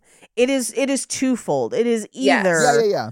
I'm turning you on and you admit that you want me, or I'm pushing you to the point where you will push me away and I can blame you for that. Yes. Well, and in this scene with Aaron, we see that he is uncomfortable sitting on the blanket with Billy, even though there's plenty of room, because that would look like they're a couple, and he doesn't want to be in a couple, you know, like he is afraid of that. And I think that's why he is like looking at all the guys playing sports, because that's where his comfort is. Not necessarily like finding them hot, but like he's like a jock guy. So like he's comfortable with that. He's not comfortable with like quote unquote intimacy, not sexual intimacy, but like, you know, relationship intimacy. Vulnerability. Yeah, vulnerability is a good way of putting it. Yeah, I love that like all of that makes sense because we know that about their characters already. Yeah. So they end up back at, I don't know if it's Billy or Aaron's apartment. We don't really know. It's the bedroom. Yeah. But they have like half fight, half sex, which I do think is really, like at one point they're just slapping at each other, which is great. And this is probably one of the only times I think I've ever seen on film somebody involve poppers in a sexual scenario, but is way more common than people would think. As we were watching it, my straight boyfriend was like, what is that? And I was like, oh, it relaxes your butt so that you can have anal sex comfortably. Yes. But after they're laying there and Aaron admits that he hates his job. And this is where he talks about wanting to make little chocolates and having to lie about wanting to make little chocolates and say he was making it for a girl he had a crush on. And it's a very, very sweet and endearing story. And at this point, I'm so invested in him becoming a chocolatier in this movie. Yeah. Like more than anything else. Please, yes. That's all I want. Yeah, I love it. But this is also where Billy is like, I have to go up to P-Town to try and get money from a wealthy donor for the rest of the museum. And Aaron is like, well, maybe I can come with you. And he's like, yeah, okay, sure, I guess. But they show up and they're staying in Harvey Fierstein's Airbnb. And this is where he kind of takes them through. He's like, I bought this because it turned out I was the only one who was going to survive. All my friends died. And so like whatever joy or whatever we can have by being together, I wanted to have a place for that to be. And this made me cry today. I think in the theater as well. I don't fully remember, but what a bummer. I think it's so important. I mean, I know we kind of talked about it already, but I think it's so important that that world building exists for their love to be sort of like, for them to be allowed to love each other and, be open about it. And it's like, look, we've been through all this shit. Like, why don't we get a movie? Why don't we get to just love each other? Yeah. Yeah. We do get a cutaway revealing that he's doing testosterone, which I just finished listening to the Behind the Bastards on Vince McMahon. Yeah. I also was listening to that. Yeah. I was like, It's no, so good. That's what killed Chris Benoit. I was like, no. I mean, a lot of things did, but like, that was a factor. CTE is also not a fucking joke. Yeah, for sure. Like I said, a lot of factors, but that was definitely one of them.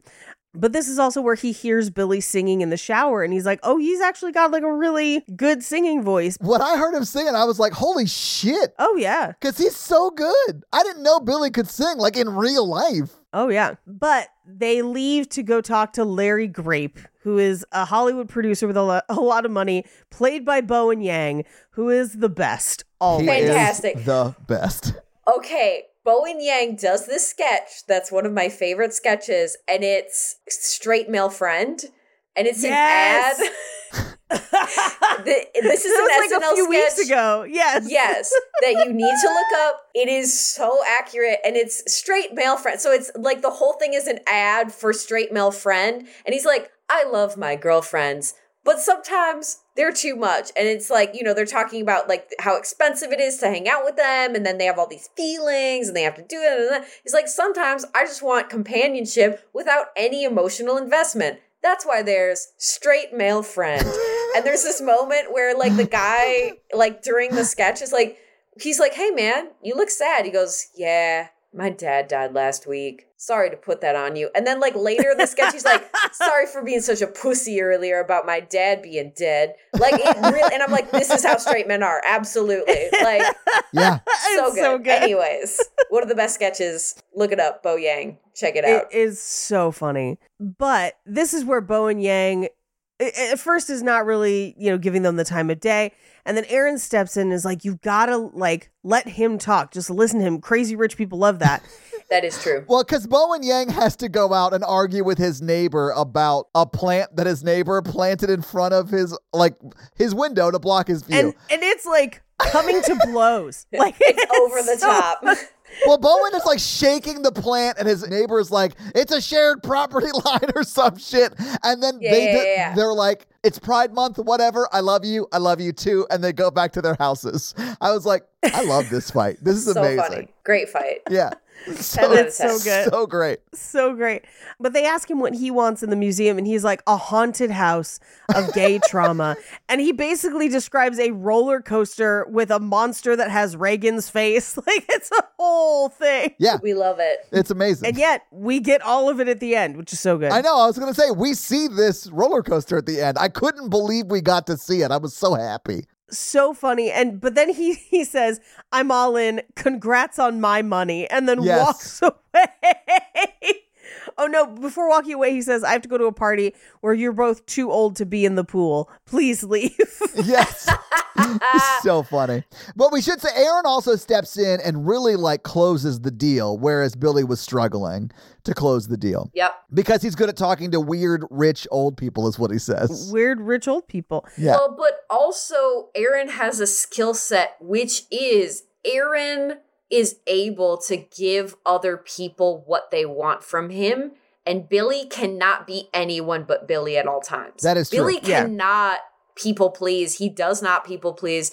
And part of that is what Aaron loves about him. But Billy in that moment sees Aaron's strength in his ability to kind of change his personality so that others will like him. Yeah. But we cut to them on the beach. And this is where I remember in the movie theater just openly sobbing through this entire scene. Yeah. Because he basically is like, I love that you're so confident. And Billy's like, I had to be because I walk around like this all the time, which we kind of talked about earlier when we were just talking about overall feelings of the movie. But this is basically his scene of like, everyone said I was too gay to do everything, so I had to believe in myself. Like I had to be the one in my corner.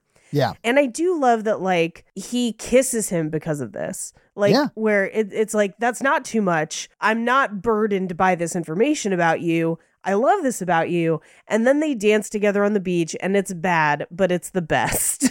It's, my boyfriend was like, this is some white people shit. And I was like, it is. It is indeed. This is very white people dancing.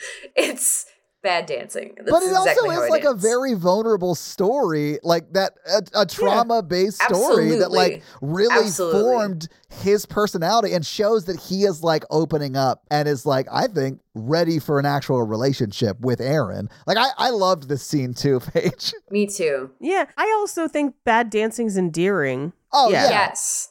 Well, bad dancing is vulnerable. Like, yes, I am not a good dancer. I'm not trying to go out and show my stuff to the world, but like, I'll dance with my partner, and that is part of that sort of, you know, the vulnerability of a romantic relationship, and being close to someone is allowing them to see the parts of you that you're like, I know I'm not good at this, but I enjoy doing it with you. Yeah, absolutely.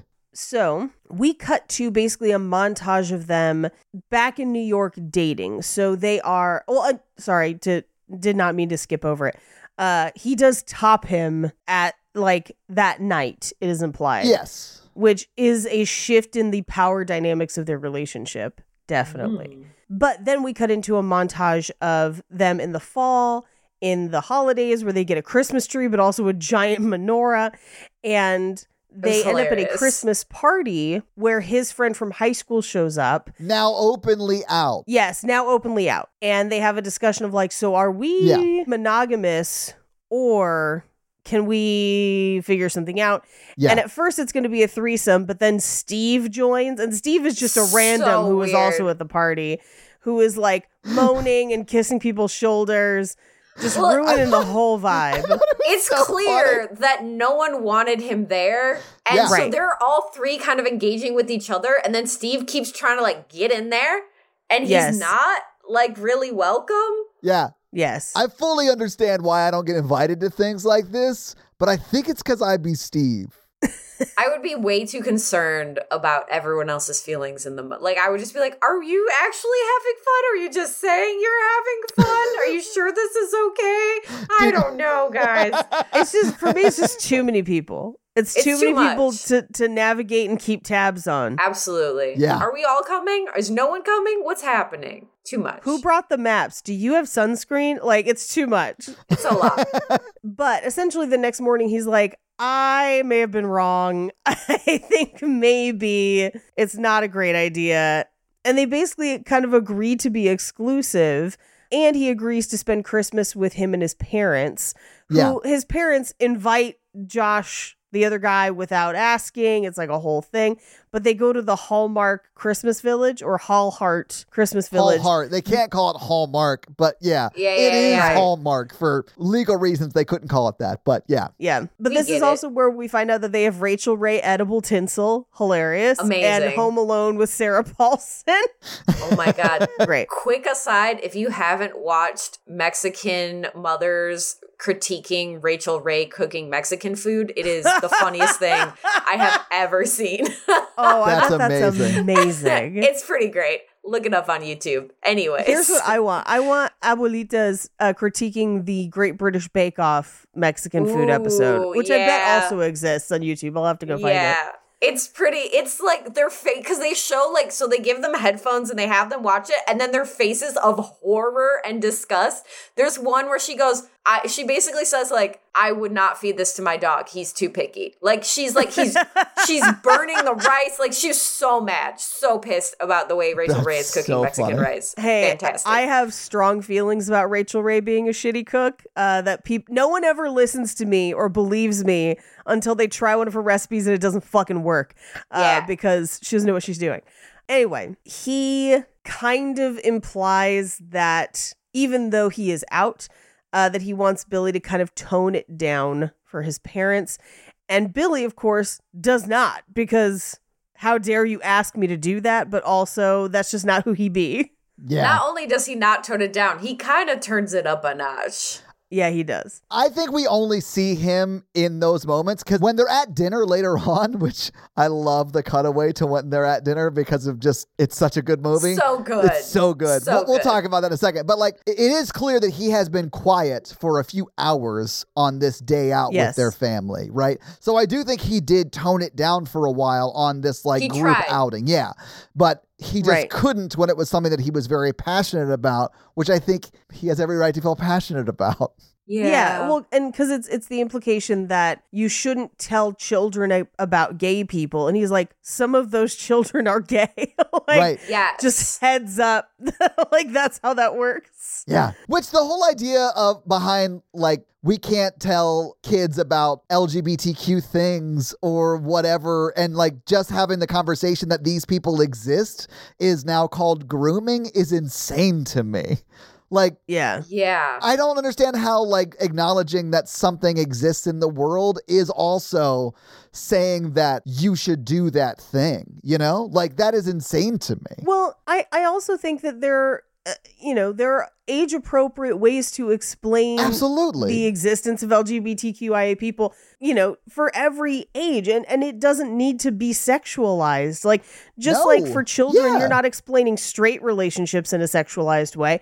It's no different, really, So, yeah. This is a whole other, like, really big conversation, It is. but I agree with you wholeheartedly. Yeah. But that's like, fuck, we're about to have it. Like, I just don't understand when people are like, teachers are grooming our kids because they're talking about like just that gay people exist in the world, or, not just gay people, but the whole spectrum of sexuality exists in the world. Like, that is not grooming. That is acknowledging a fact of the world around them.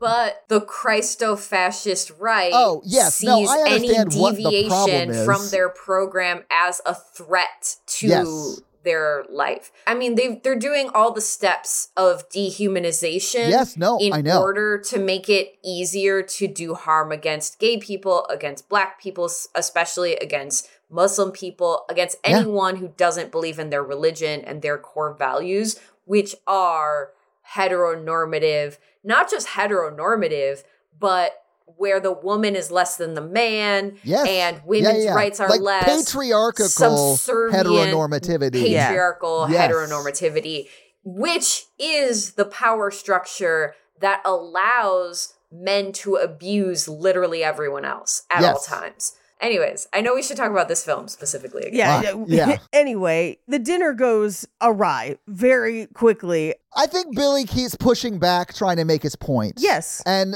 they even do the agree to disagree thing, trying to diffuse it, but he can't sort of let it go, which... He does ruin dinner. Like, in this moment, you're like, you did...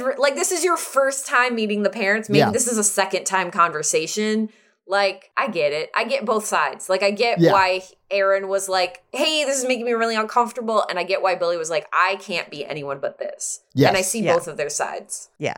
But in this moment, Aaron is mad because he's like, I just want to have the holidays with my family and you need to make it a thing.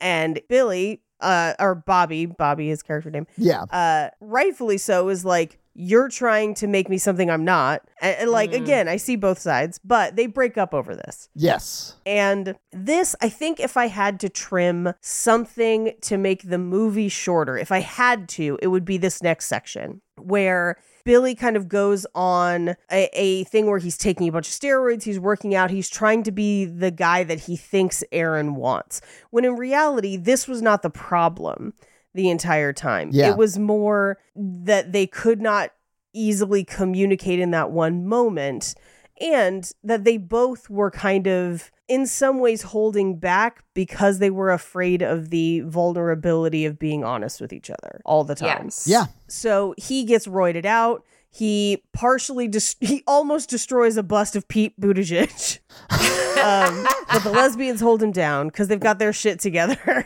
Yeah. But in this section, he ends up hooking up with a guy from the gym named Joel, where he pretends and puts on kind of a butch voice. And when he reveals that it's not his voice, I love Joel's reaction of, are you a serial killer? Yes. Are you going to kill me right now? Yeah, That would be weird. Yeah. I mean, they've presumably spent an hour or an hour and a half together, and he's been doing this butch voice the whole time.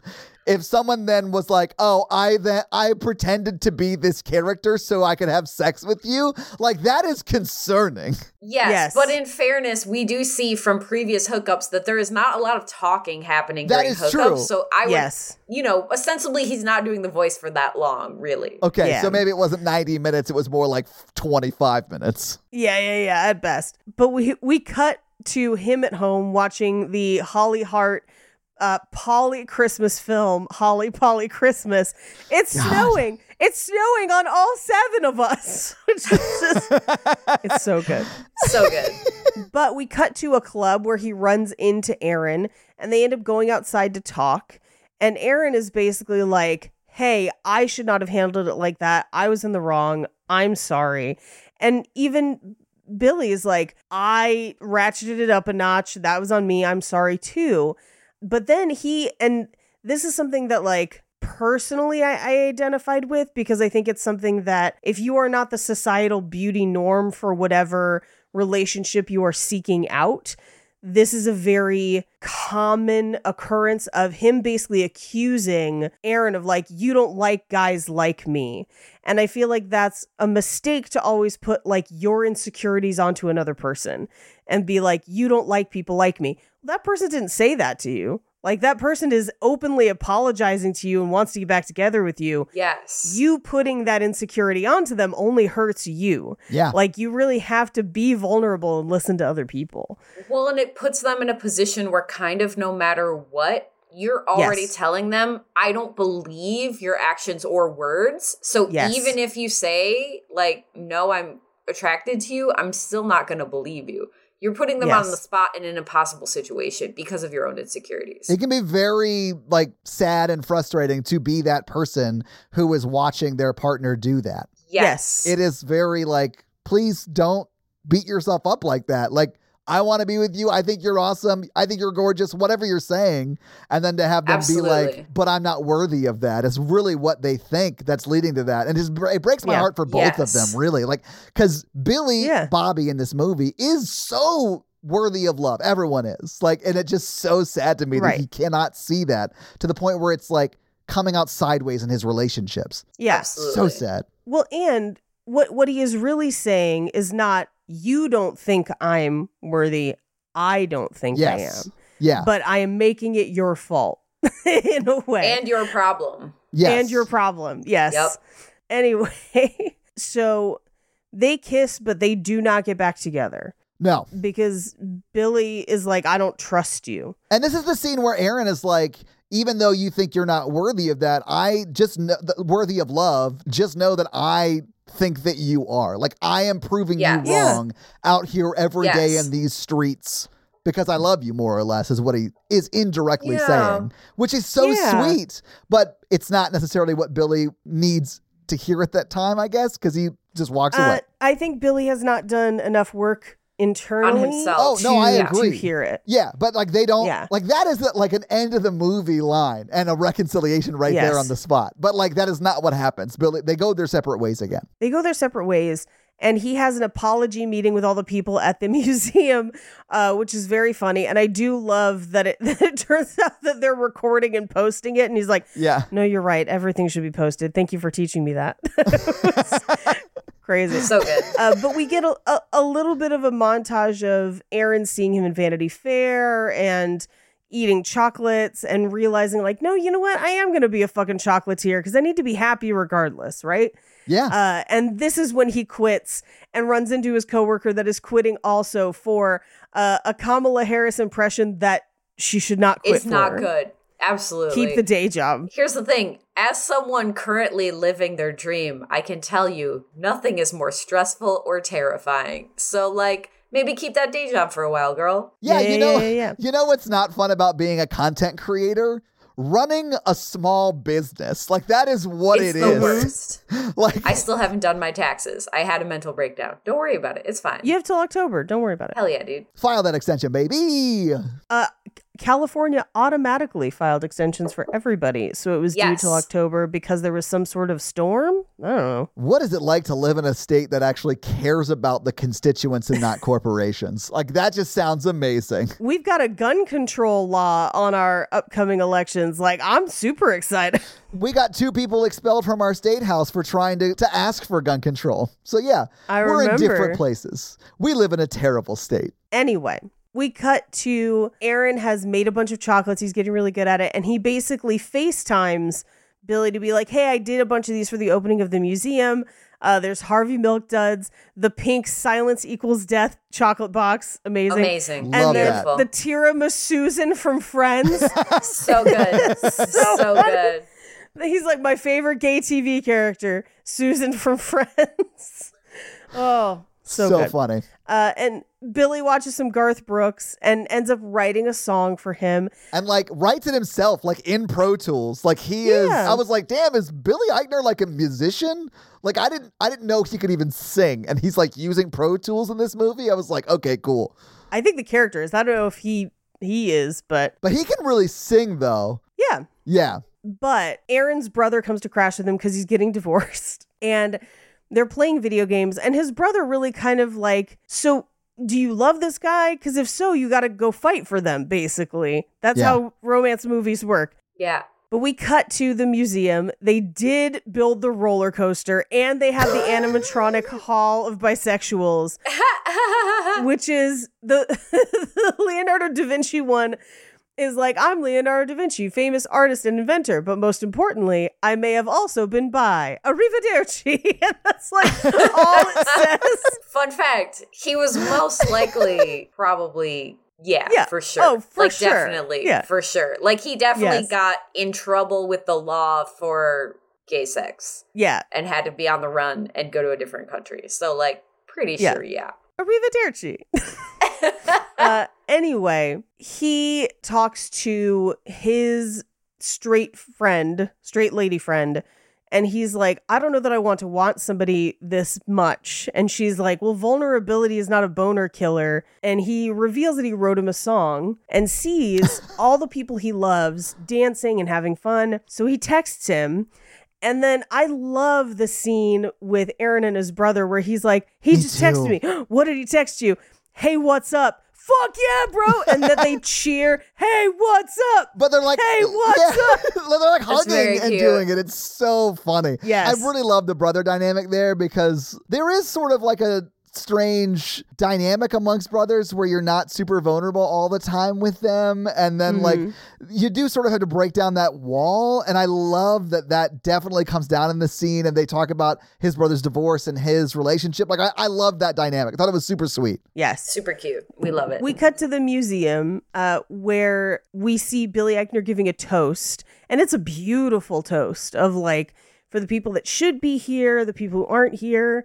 I'm glad we're here. Yeah. And you see that Aaron has made it to the museum and he turns to everybody. He's like, we're going to do it. We're going to do the song. So like he clearly planned it just in case. I mean, he taught it to the other board members of the museum. Like they definitely planned it. With like the there's keyboard? no way. There's no way he wasn't like, hey, this probably isn't going to happen, but I'm going to throw out like a lifeline to an ex. If they show up, would you mind playing the guitar and keyboard for me while I sing a country song at him? Yes. Absolutely. Which he does. And it's very, very, very sweet. But he runs out to meet him in the crowd. And he just says, I really love you. I love you too. You like love, bro? Which is hilarious. But then he gets down on one knee and is basically like, will you be my exclusive boyfriend and we'll reevaluate every 3 months? And he's like, of course I will. Absolutely. So then we see the night at the museum section that he basically built for him. So where cute. It's Ben Stiller as the museum guard. Which I love that he opens with, hey, queers, I'm your museum guard, Ben Stiller. And then Eleanor Roosevelt, played by Amy Schumer, which was the joke from earlier. Yeah. Seth Meyers as Harvey Milk, and Kenan Thompson as James Baldwin. I love it so much. It's so good. It's also sort of a nod to the straight people playing gay character joke that they made earlier too. So it's like, very referential to different jokes in the movie. And I loved that. Yes. It's so good. So great. It's so funny. But we cut to 3 months later where they'd spent time with what, again, I think are basically Billy Eichner's godchildren or of some sort. Mm-hmm. Their chosen family for sure. You know, chosen family. Yeah. They decide to re-up for another 3 months. And he's like, you want kids someday, right? And he's like, no. And he starts to run away. He's like, where are you running? To somewhere that I'm not having children. I was about to say that. I love their like playful banter about something that very absolutely could end their relationship one day. 100% for sure. And that's the movie. So having seen the movie, having talked about the movie, what did you guys think about Bros? I loved it. I actually loved it as much as I did in the theater, which I wasn't sure if I was going to, but it held up for me personally. I really liked it. I think I didn't like it as much as in the theater, but my only issue was just with the pacing and the time. So I still love the core of the film. I just think that there were a lot of moments that I'm like, oh, this is just too long. Like 2 hours just felt like too much. I would have liked it maybe more at an hour and a half length. But then we probably would have had to cut a lot of the history and a lot of the jokes. But I think that first half, like, we could have gotten to the conflict a little bit sooner. Yeah. I love this movie. I thought it was great. I love how it is very respectful and like pays a lot of acknowledgement to all of the people who died during the ACT UP time period. Yeah. And we have absolutely like it's very acknowledged that Billy Eichner is not of that generation and benefited from that struggle. And it's not that like, things are so good for the LGBTQ community now. It needs to get a lot better. I'm not saying that, but I love that it does acknowledge that. I also really love, and maybe this is because last week we did Jerry Maguire, but I really love that I know both of the main characters. I know like a lot about them as people. I know who they are. And it's largely because last week we knew a lot about Tom Cruise's character and I knew Renee Zellweger had a son. Yep. And that's pretty much her whole personality is like single mom. So like I love that we got like two fully fleshed out characters in this. And I think it's great. It's also Billy Eichner, who I think is very, very funny. I think the first thing I ever saw Billy do was Billy on the Street. And like, it was clear to me in that moment that he just couldn't, like he's a very funny writer, but like, he's also very just naturally funny in the moment. And I have so much respect for those people. And he is just, I have a lot of respect for Billy Eichner and what he is able to do. And this is another one of those things that like, I'm blown away by how well this is written and how funny it is. It's great. Anyway, Paige, do you have any fun facts for us? I do. Well, hit us with your fun facts. P-Town fun facts. So we already covered that Luke McFarlane, who plays Aaron, has been in 14 different Hallmark movies. Hilarious.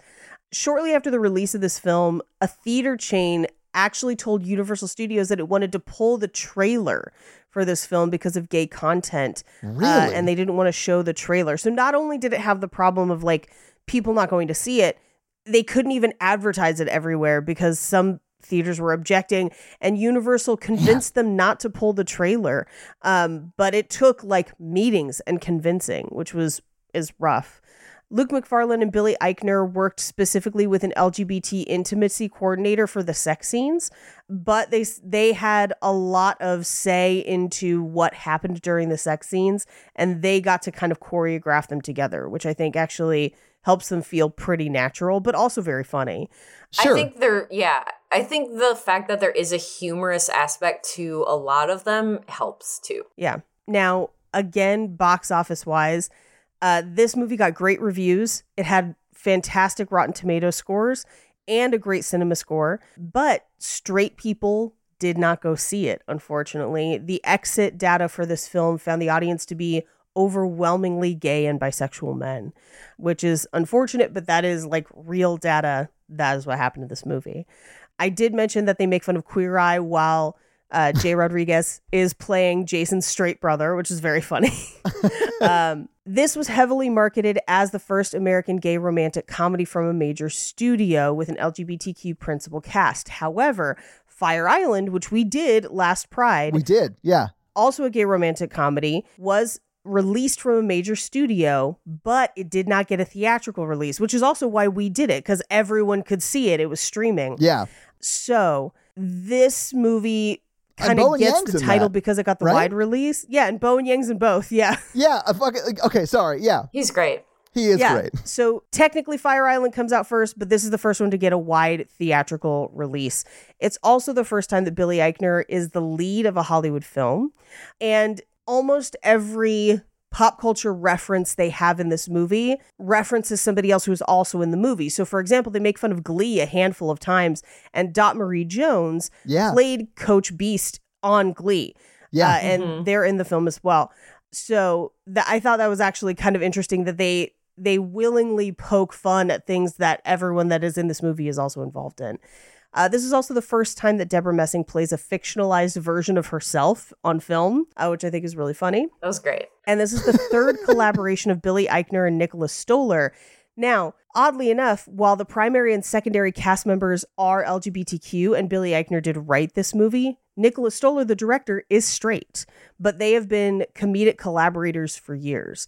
And those are your fun facts. Well, thank you for those fun facts, Paige. Let's talk a little bit about box office. We already know sort of the ultimate outcome, but let me give you some figures around it. What do you think the production budget was for Bros in, obviously, last year, 2022? It had to be at least 20 million because they had a lot of like stars in it. Paige, do you know or do you... I know. Yeah. Okay. Yeah, I know. So I have to recuse myself. Yeah. So Andrea, your guess is almost spot on. It was $22 million. So yeah, very, very good guess. And I think you're right. It's got a lot of stars in it. It really does. It has some stars, but my guess is that a lot of the cameo appearances might have been done at a lower rate because they just believed in the project and they saw the script and thought it was funny. Oh, so my guess is that some of the straight actors who appear in it, like your Ben Stillers. Yeah, that's what I'm thinking. Is like Ben Stiller, Seth Kenan-Thompson, Amy Schumer. I feel like they're really big names, and in a normal movie they would have made a lot of money even for a cameo. But because of this, they're like, we're allies. We're gonna just do it. Yeah. So that's kind of my guess as to how they squeaked by in getting great stars with that budget. Yeah, I think you're right. Now, this went into theaters on September 30th, 2022. It was 5th the week it came out. It was beat by the number 1 movie that week, Smile, which we've done on Horror Virgin. Number 2, Don't Worry, Darling. Number 3, The Woman King. Number 4 was Avatar, the original one. And, of course, number 5 was Bros. What do you think it made in its opening weekend in the theaters? 6 million? Again, I know, so I unfortunately have to recuse myself. Yeah, that's fine. It was actually $4.8 million in its opening weekends. Now, this movie was in theaters for a total of 5 weeks, so it ran from September 30th through the weekend of October 28th, but it left theaters after that. Now, what do you think it made domestically at the box office, Andrea? Based on the conversations we've had, I'm guessing it might have made 10 million total. Yeah, you're close. It actually did a little bit better than that, though. It's 11.6 domestically, and then another 3.2 internationally for a total of $14.8 million on a $22 million budget. I also saw that they spent in between $30 and $40 million promoting this movie.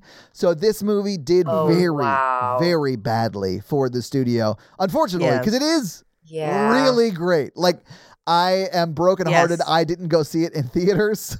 I feel very bad about that. I wish I had. It was worthy of that. Like, it's so good. I think that is part of why Billy Eichner's like, we're putting all the history in because we're not. I think he knew we might not get another one. Yeah. Maybe for a long time. And especially with the political climate being what it is right now across the nation, I can see it being a long time before we get another, big studio rom-com with 2, gay leads. I think it'll have to be someone who is passionate about making it at the studio level doing it, because everyone who's not passionate about making it at the studio level can just point to this and how it did in the box office as like, those are bad investments. We don't have to do those anymore. You know what I'm saying? Which is unfortunate because the more of this we get, the more socially and culturally it will be acceptable. And then it'll just get better and better for these types of movies, I think, moving forward as more of them come out. It's unfortunate that this one didn't do well. Well, even if we just see more gay actors playing gay people on screen, even if that is all we get out of this, that's what I want. Yeah. I'm just, hey, stop giving people Oscars because they had to be gay once. Chill. Yeah.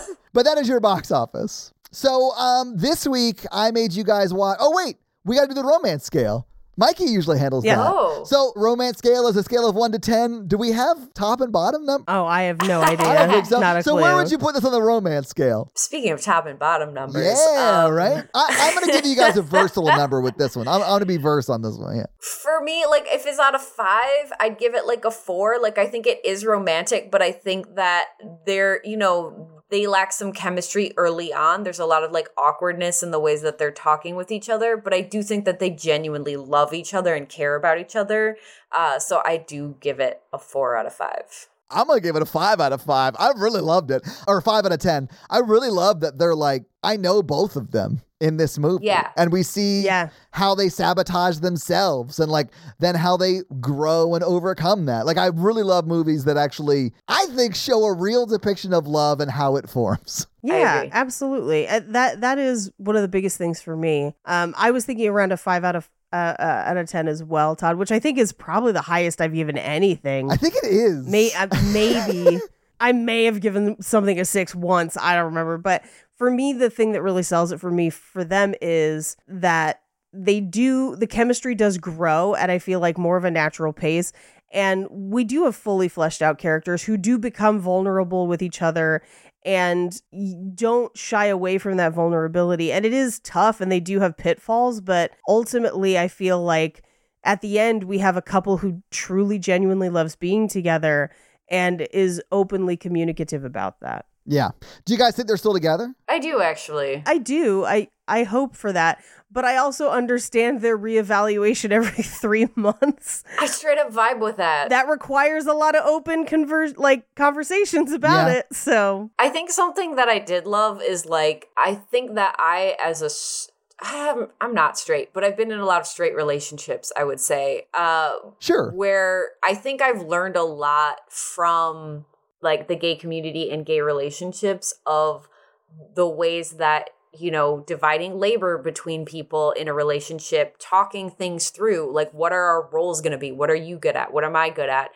We're reevaluating this relationship. Like, do you still want to be in this? What are you thinking? Like, I love the fact that all of this is talked about, because one of the biggest issues in heteronormative relationships is that both people come to a relationship with assumed roles, and both people often have different ideas about what those assumed roles are. So you spend a lot of time in heteronormative relationships fighting against someone else's unspoken expectations of you. So I love that they like reevaluate and do stuff like that in this movie and show that on screen. What you just described is why I became a much better partner after couples counseling. Because like a lot of that stuff that I came into relationships with is straight up bullshit. You never think about that. But it's just old shit that's like that paradigm I was born into. And I never thought about it until someone was like, but why do you think that though? Which is sad. I wish I had, but that's not the way it worked. And I'm sorry that third sentence didn't rhyme, but it's the truth. Absolutely. What are we doing? So, Paige, this week I made you guys watch Bros. I think it's your week. And if it's not Mikey's week because he's not here. So what are you going to make us watch next week? It is my week, and I'm going to pick Imagine Me and You. Okay. Ooh. I don't know anything about that. Which has been recommended a bunch. Okay. Lena Headey, Piper Parabola, and it is available for streaming everywhere. I did check. So next week will be Imagine Me and You. Fantastic. Also, everyone should go watch How to Survive a Plague. It's an amazing documentary. Am I gonna cry? You'll cry probably for 90 minutes after you watch it. Yeah. You could also watch Paris is Burning if you feel the urge. That one also is so Yeah. So, your homework for next week is to watch, what was it called? Imagine Me and You. I hope I remember when it comes time to watch it. So, Andrea, thank you so much for being on the podcast with us. It feels very natural when you're here. Yeah. I miss you and I love you. I love you both. Too. I'm so glad to be here. Yeah. Yay. Can you tell people where they can get more of what you do? Oh, yeah. I have a website. I sell art. I'm an artist for a living. You can buy my art at AndreaGazzetta.com. You can find me on Instagram at Andrea Gazzetta. Todd will definitely spell my name correctly in the episode, so you can just look at that. I will, because I will copy and paste it, because I am that bad at spelling. I don't even trust myself. 2 Z's, 2 two T's, baby. And I also have a podcast called Podvant-Garde where we do talk a lot about queer erasure. So I highly recommend the episode about Frank Lloyd Wright. Paige is a guest on those. There's a cult. It's 3 parts. It's fucking fire. So yeah, I check those out. It's a good time. Podvant-Garde. Yep. Thank you so much. I love you guys. Thank you so much. We always appreciate you filling in when we need someone to fill in. I'll be Mikey any day. I love it. Ladies. So, yeah, guys, if you like this power throuple that we have here on this podcast, make sure to check out our other podcast, The Horror Virgin. And that is the only other podcast that Mikey and I are on. But Paige gets around, and she is on 2 other podcasts, Black Card Rehab and Cult Podcast. So guys, definitely check out those because they're amazing. If you want to follow us on social, we are at Romancing the Pod Show. Yes. On Instagram, and we are at something else on Twitter who I just have never taken the time to learn It's just Romancing Pod Show because they have a character limit and it's show, SHO, like Showtime. So guys, check that out as well. And if you want to follow us all individually, Paige is at Rampage Wesley everywhere, including TikTok, except for Twitter, where she is at Paige Wesley. Mikey is at MRandolph24, and I am at Todd J. Awesome everywhere. And guys, we got a P.O. box. So if you want to send us some love letters or whatever you might send to a P.O. box, it's actually not a P.O. box. It's like a regular street address. It's pretty awesome. It's 6688 Nolensville Road, number 108-34, Brentwood, Tennessee 37027. So send us some stuff. That's going to be it for us, you guys. I'm Paige. I'm Andrea. And I'm Todd. And you complete us. To completion. I actually am versatile, so like... A lot of people is. He's a top or a bottom, ladies.